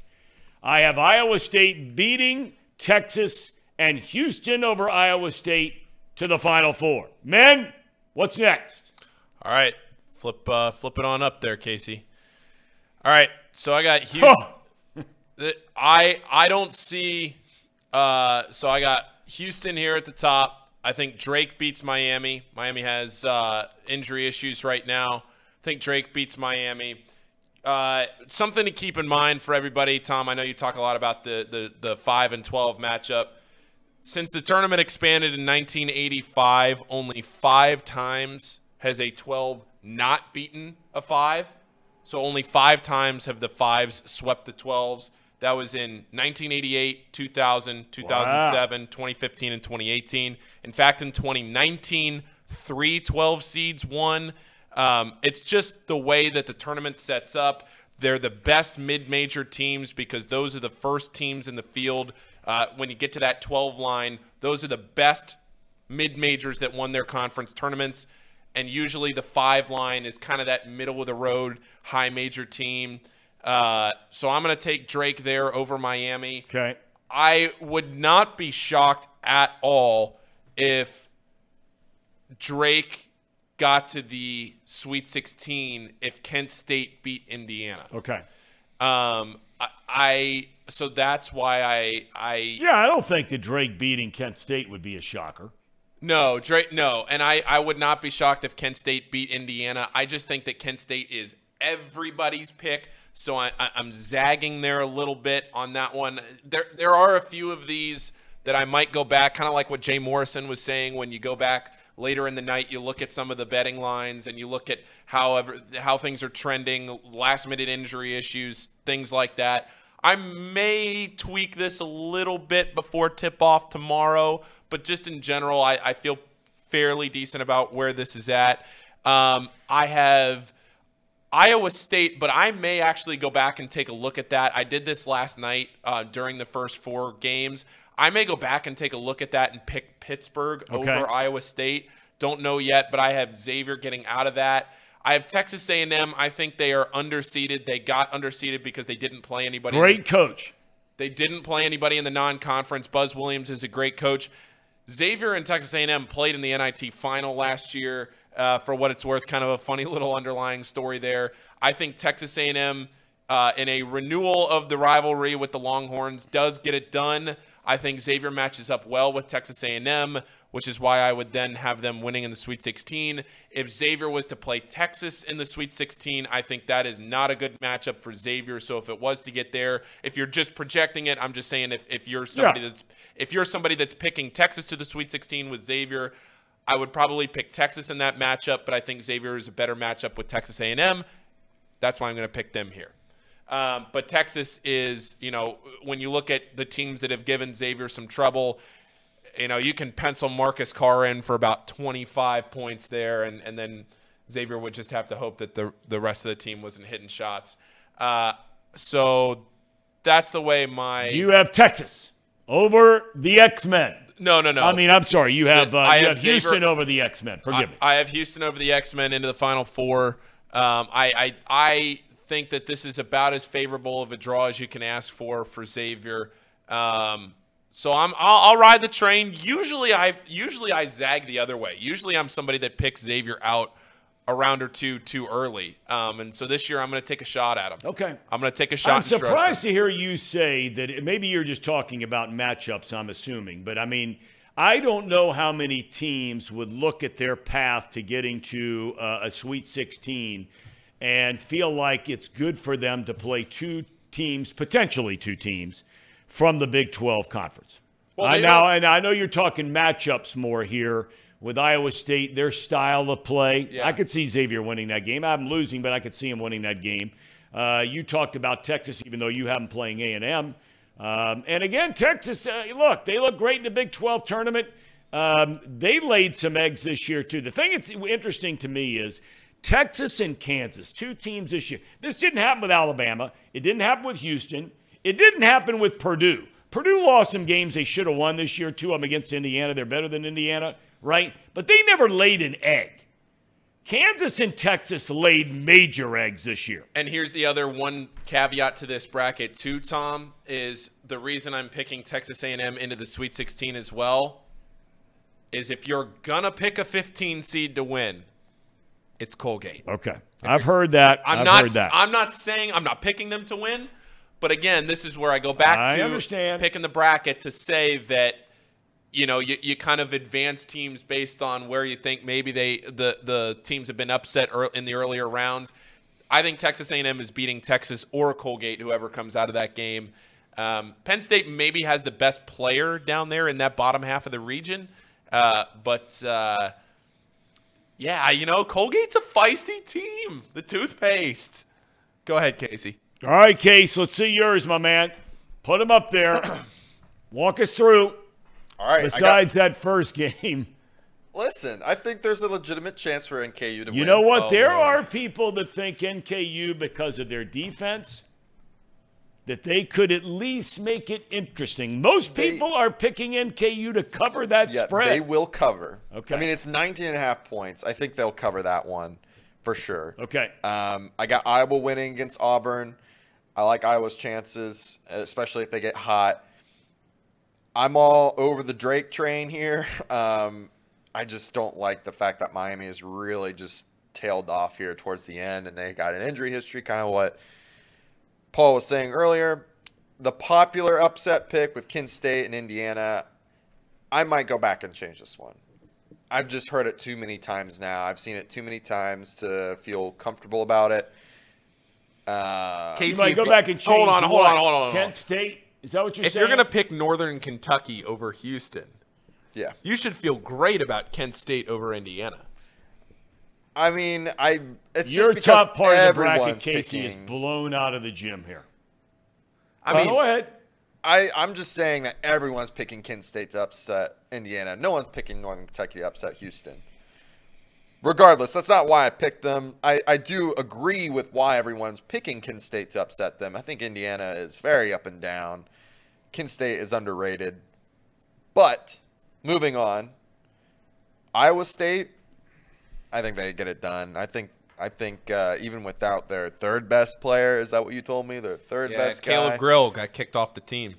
Yeah, I think they get it done. What was here. he kicked off the team for? Did it say? I don't know. I mean, whatever it is, are you kidding me? If you're a teammate of his, I mean, you got to be pissed. Oh, I mean, royally chapped, no doubt. Casey, forgive me. No, you're okay. Xavier getting it done in the first round. Penn State, that's my one upset here. That I like Penn State a lot. I like what they did in the Big Ten. Yeah.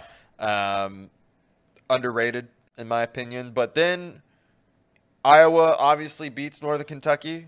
I think if the reason I'm picking Iowa here at all is because I think they're going to get hot. There are a lot of people that like Iowa. And if they get hot throughout this tournament, I mean, every team better watch out because they can score. Yes, they can. Score. So that's why I got Iowa winning. And that's why, in kind of the mindset that if Houston were to lose to any of the teams in that bracket, that part of the bracket, I think it would be Iowa. I'm with you all the way. I don't think it would Miami's be close. not going to beat them. Yeah, I don't think Miami can do it. I don't think Auburn can do it. Indiana might be the only other one, but again, up and down. No. I'm picking my spot there for the upset in Kent State. Then we look at Iowa State versus Xavier. I had my draft initially Xavier losing to Iowa State here. That was before I knew about that guy being kicked off the team. So I'm just expecting that one to be a close game, but I think pound for pound, Xavier can outscore. And in this tournament, we all know that offense is king. So got them moving on. Unfortunately, I don't think Penn State's road here goes well. I really like Texas a lot. I think they might be the best Big 12 team. I know what they did, but Texas just made them look silly. And I don't know, guys. I really like Texas a lot. I think it's going to be a close game, Xavier and Texas. I think that's honestly that'd be an awesome game. I Would think be a that's good game. Texas and Xavier would be a great game. Yep. And then I think they get it done against Iowa. I think Iowa just kind of tails off here at the end of the bracket. Okay, so now we go to our Final Four and how we see it playing out. We're done with the brackets here. Are we? No, I or think we got one more. Oh, we got one more bracket. I'm sorry. Yeah. Okay, we got one more bracket to go. Yep. Okay, because I was just getting ready to say, we haven't talked about Kansas at all. Well, there's a reason why. They're in the next bracket. All right. I got Kansas winning. I have Illinois beating Arkansas. I got VCU. That's my only upset of a 12-5 game. I'm not a big St. Mary's guy. UConn. TCU, Gonzaga. Northwestern, I have beating Boise State. And the Bruins of UCLA. Gonzaga, UCLA. Kansas, UConn. I like the Bruins over Gonzaga. I like the Bruins to beat Kansas and march on for Mick Cronin to the Final Four. Second time for Mick in 3 years at UCLA. So I really like their chances. I'd pick them to win the whole thing if Jalen Clark was playing. So you got no major upsets except for St. Mary's on that. Yeah, I mean, look, I think a lot of people, even though the seeding is 2-3, I think a lot of people, I could see TCU beating Gonzaga. Right day, right time, right game. TCU's played the best all year long in the Big 12, and they've beaten some of the best. I mean, they went to Kansas and beat them by 30 in Lawrence. They can beat anybody anytime. Gonzaga's playing good basketball. I could see TCU beating Gonzaga. A lot of people think Gonzaga is so hot right now that they would be a favorite. If there was a line tomorrow, Gonzaga against UCLA, who would be the favorite in that game, Paul? Gonzaga? Ooh. Or would that be a pick'em? Oh, man. I don't know what the line would be in that game. Okay, but you know what I'm saying. There's some It'd be people that would say close. Gonzaga would be a favorite there. Probably, yeah. Okay, so Yeah, UCLA. I would think so. All right, Yeah. go ahead. Who's next? Paul, you're next. I got UCLA to the Final Four. All right. The Big East has underperformed damn near every year in the last 6 years. I say that this year is the year that they perform up to what expectations should be for this conference. Kansas through to the Sweet 16. Danny Hurley has yet to win an NCAA tournament game at UConn. UConn has struggled in the NCAA tournament the last few years. I say they get it done here. I'm kind of zagging on the St. Mary's thing as my 12-5, but either way, even if VCU wins, I think UConn wins that game next. The A-10 was so bad this year. They were so bad. So bad. TCU, sure, but Gonzaga beats them. I don't really see a ton here that gives me, a lot of pause until you get later into the 16. You have UConn beating Kansas. I would not be shocked if Arkansas beat Kansas. So I'll give Kansas one more round because I think Kansas beats Illinois. Wow. But if Arkansas doesn't, if Illinois doesn't get out of the first round, Arkansas wins that game. I don't know. Kansas, it's so hard to repeat in college basketball. It hasn't been done since Florida back in the mid-2000s. I'll say UConn. Because here's the thing. If UConn plays the way they did back in November and then in the middle part of February, they're going to the Final Four. If they don't, if they play like they did in the early part of February, they're losing to Rick Pitino. Round one. So his last game there, Rick Pitino. St. John's. All right, Casey, you ready? Paul's got the Zags to the Final Four. Yeah, my final is boring, I think. I got Mick Cronin ended up going to the Final Four because I just don't want to hear him complain. Then, well, you guys are tough. I think you guys are tough. What he said is valid. I lived out there. I've lived it. I know it. It's a fact. There is a bias, including me now being in the Eastern time zone again. There is a bias to West Coast teams in every sport except the NFL. Please continue. Anyways, I have been listening to the show and listening to Rebound Rundown a lot about Big East and whatnot. And I really like UConn's chances against Kansas. I just don't think Kansas plays really well in big moments, in my opinion, at least from what I've seen in their history. They do. So I think they're Kansas. Yeah.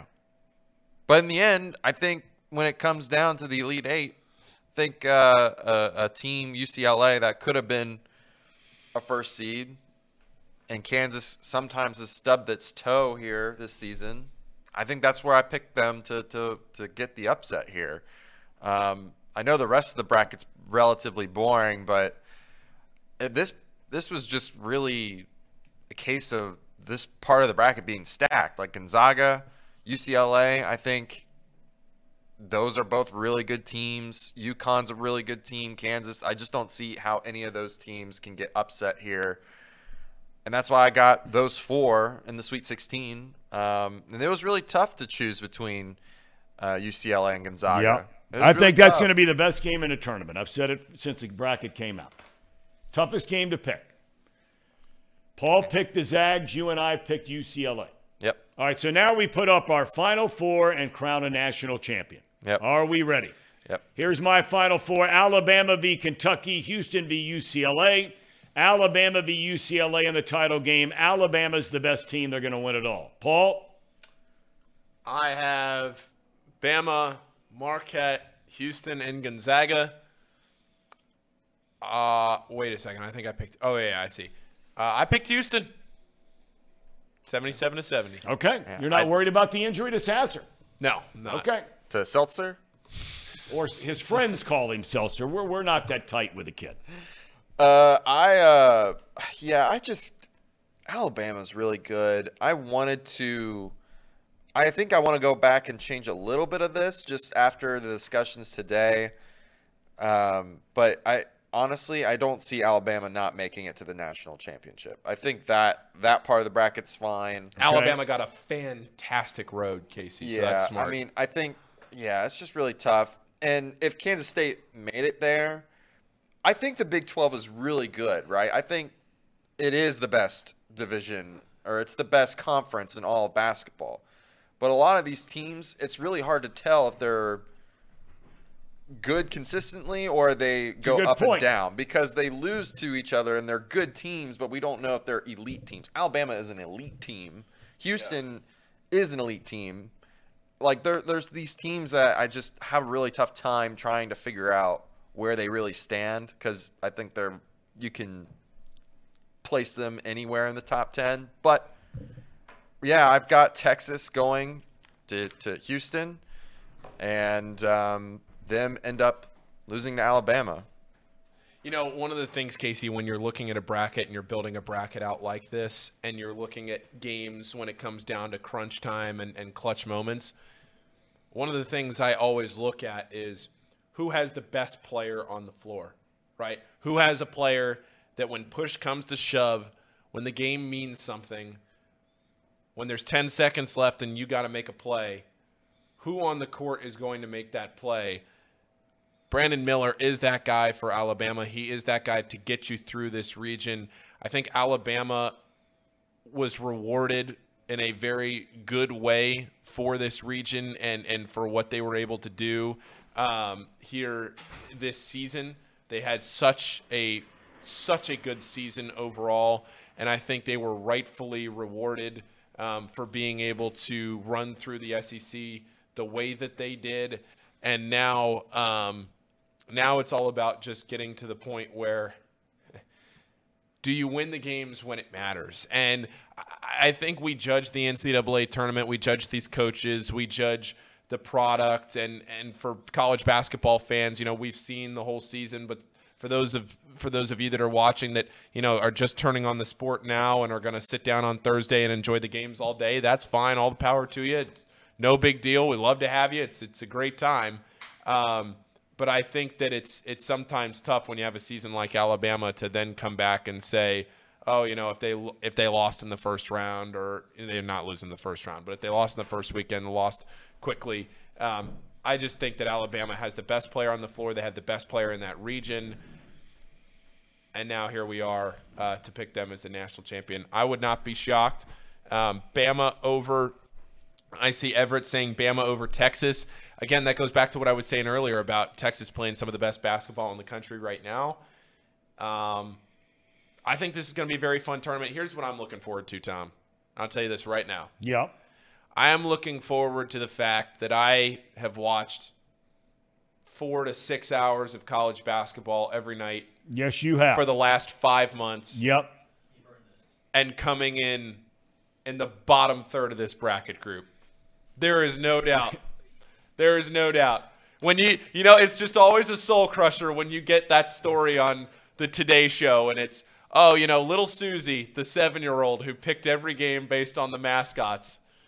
We sit here, we grind away. It's a reason why more than the NFL, more than baseball, more than college football, it's the one area where the NCAA tournament, the reason it captivates everybody from coast to coast, even if you don't spend 4 or 6 hours watching college basketball every night. Because really, at the end of the day, and I'm not going to see that cliche, anybody can beat anybody, because that's not true. Not anybody can beat it. But this year's tournament is so wide open. And to Casey's point, which I think is a great point, is the fact that when you look at Kansas and Texas, and I said this earlier, but this to me is the prime example of what are you going to get? I look at Kansas more than anybody else, and I say to myself, what are they? I know they've been number 1 or number 2 or 4 or 5 all year. But they have laid so many eggs when they get beat this year. And could that happen to them in this tournament? Yeah. My gut tells me no, because they're Kansas. But, I mean, they have been humiliated by teams this year. Yeah. You know what I mean? Oh, yeah. I mean, you know, years past, you didn't see North Carolina or Duke or Gonzaga or Michigan State or Kentucky. You know, yeah, Kentucky might have a bump in the road against some small school, but they wouldn't play somebody who's pretty good and get beat by 30. Yeah. That's happened to Kansas this year. No, you're exactly right. And that's why I think going into this tournament and looking at it, I filled out the bracket. And again, you can join the Chatterbox Sports bracket group. We don't have the link in the chat right now, but if you go to the ESPN Tournament Challenge, just search Chatterbox Sports. You'll get in the group. I don't know what the prize is yet. We're going to have something. But just search Chatterbox Sports. They're in the group. We're all in there. All of our brackets are. I think Tom's bracket's going to get added in there if we can. But it's in there. And we'll have some fun. Who knows? My bracket could be dead by 7 o'clock on Thursday. And if it is, so be it. We enjoy the rest of the tournament. It's a lot of fun. We try our best to fill these things out and give you guys some things to think about. Here's a couple of things. Just overall, some things to think about. Again, the 12-5 seed, it happens almost every year, even though you think it might not. If you're looking at just matchups, look for the teams that have the best player, a dynamic playmaker. Look for the teams that can score the ball effectively. If you're looking at a team like Baylor, they can score a lot. They have trouble defending. So then you look at a team like Creighton that's more balanced on both sides of the ball. Just some of those key things to look at. And again, who is playing their best basketball down the stretch? Is there a team like Purdue that has been such a good team all year, but they've faltered a little bit here down the stretch? I know they won the Big Ten title, but they lost some games heading into the Big Ten tournament. You want to be picking teams that are playing their best right now, and those teams, at the top of that list include Texas, Gonzaga, UConn, teams like that. So those are some overall things to think about.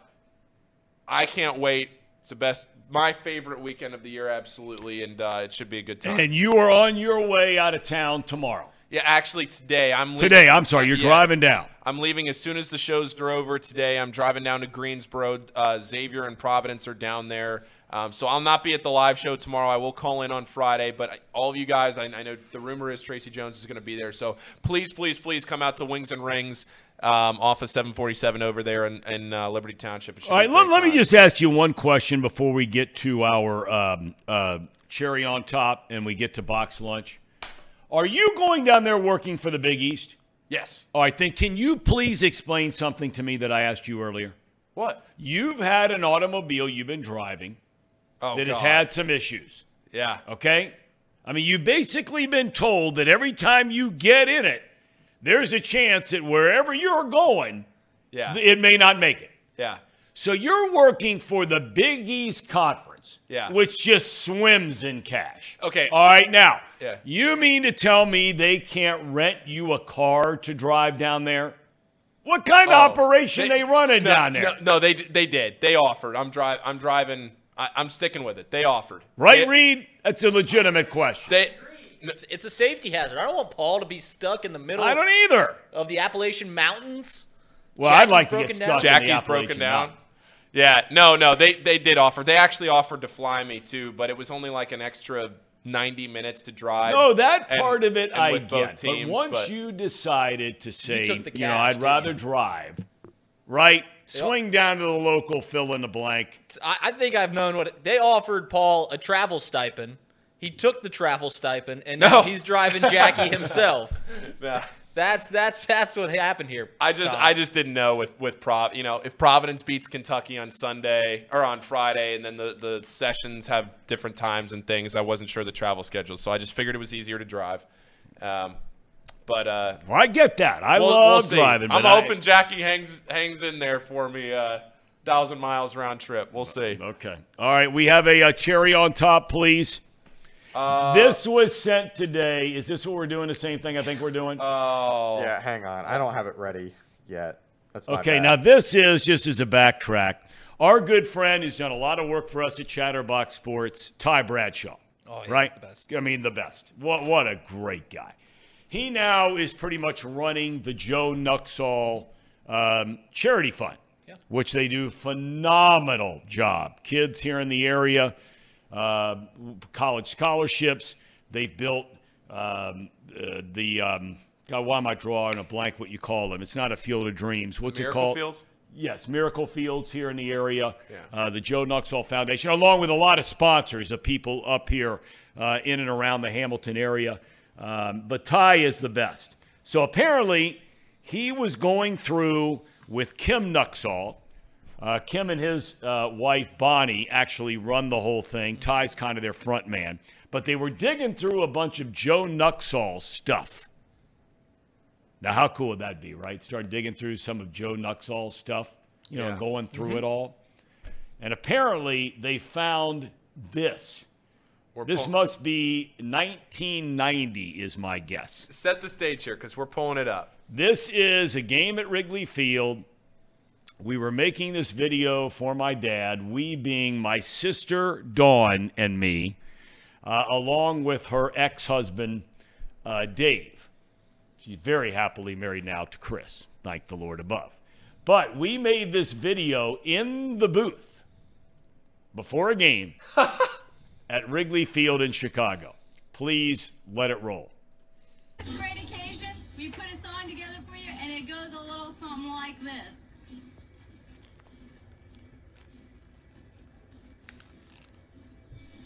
It's a handsome man on the left.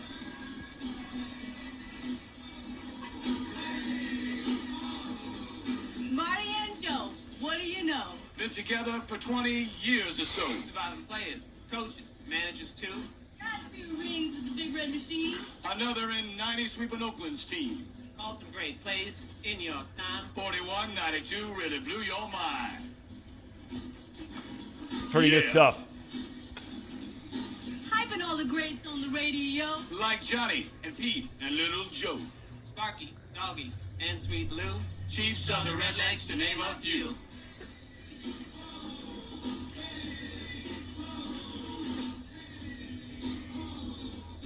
Talking pro wrestlers and tomato tips. Let's go Kroger and dig those chips. To the Reds, this one does belong. Marty and Joe can do no wrong. Call him as you see him and you take no flack. Since he really loves your yakety yak.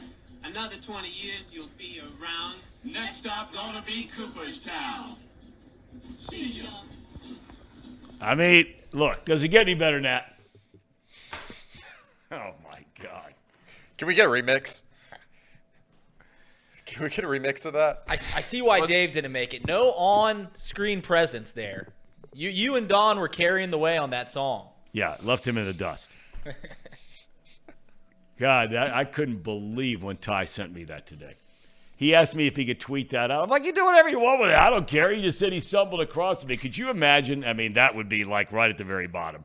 But could you imagine all of the stuff going through Joe Nuxhall and his stuff? That would be unbelievable. That was made for Joe. And AJ, I did not have any Budweisers. That was right before a game.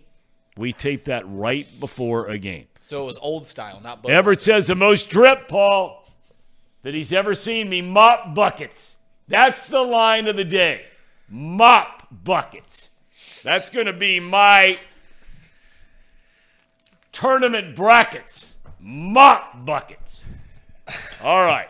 Time for box lunch. Yep. Reed, how are we looking today? Looking great.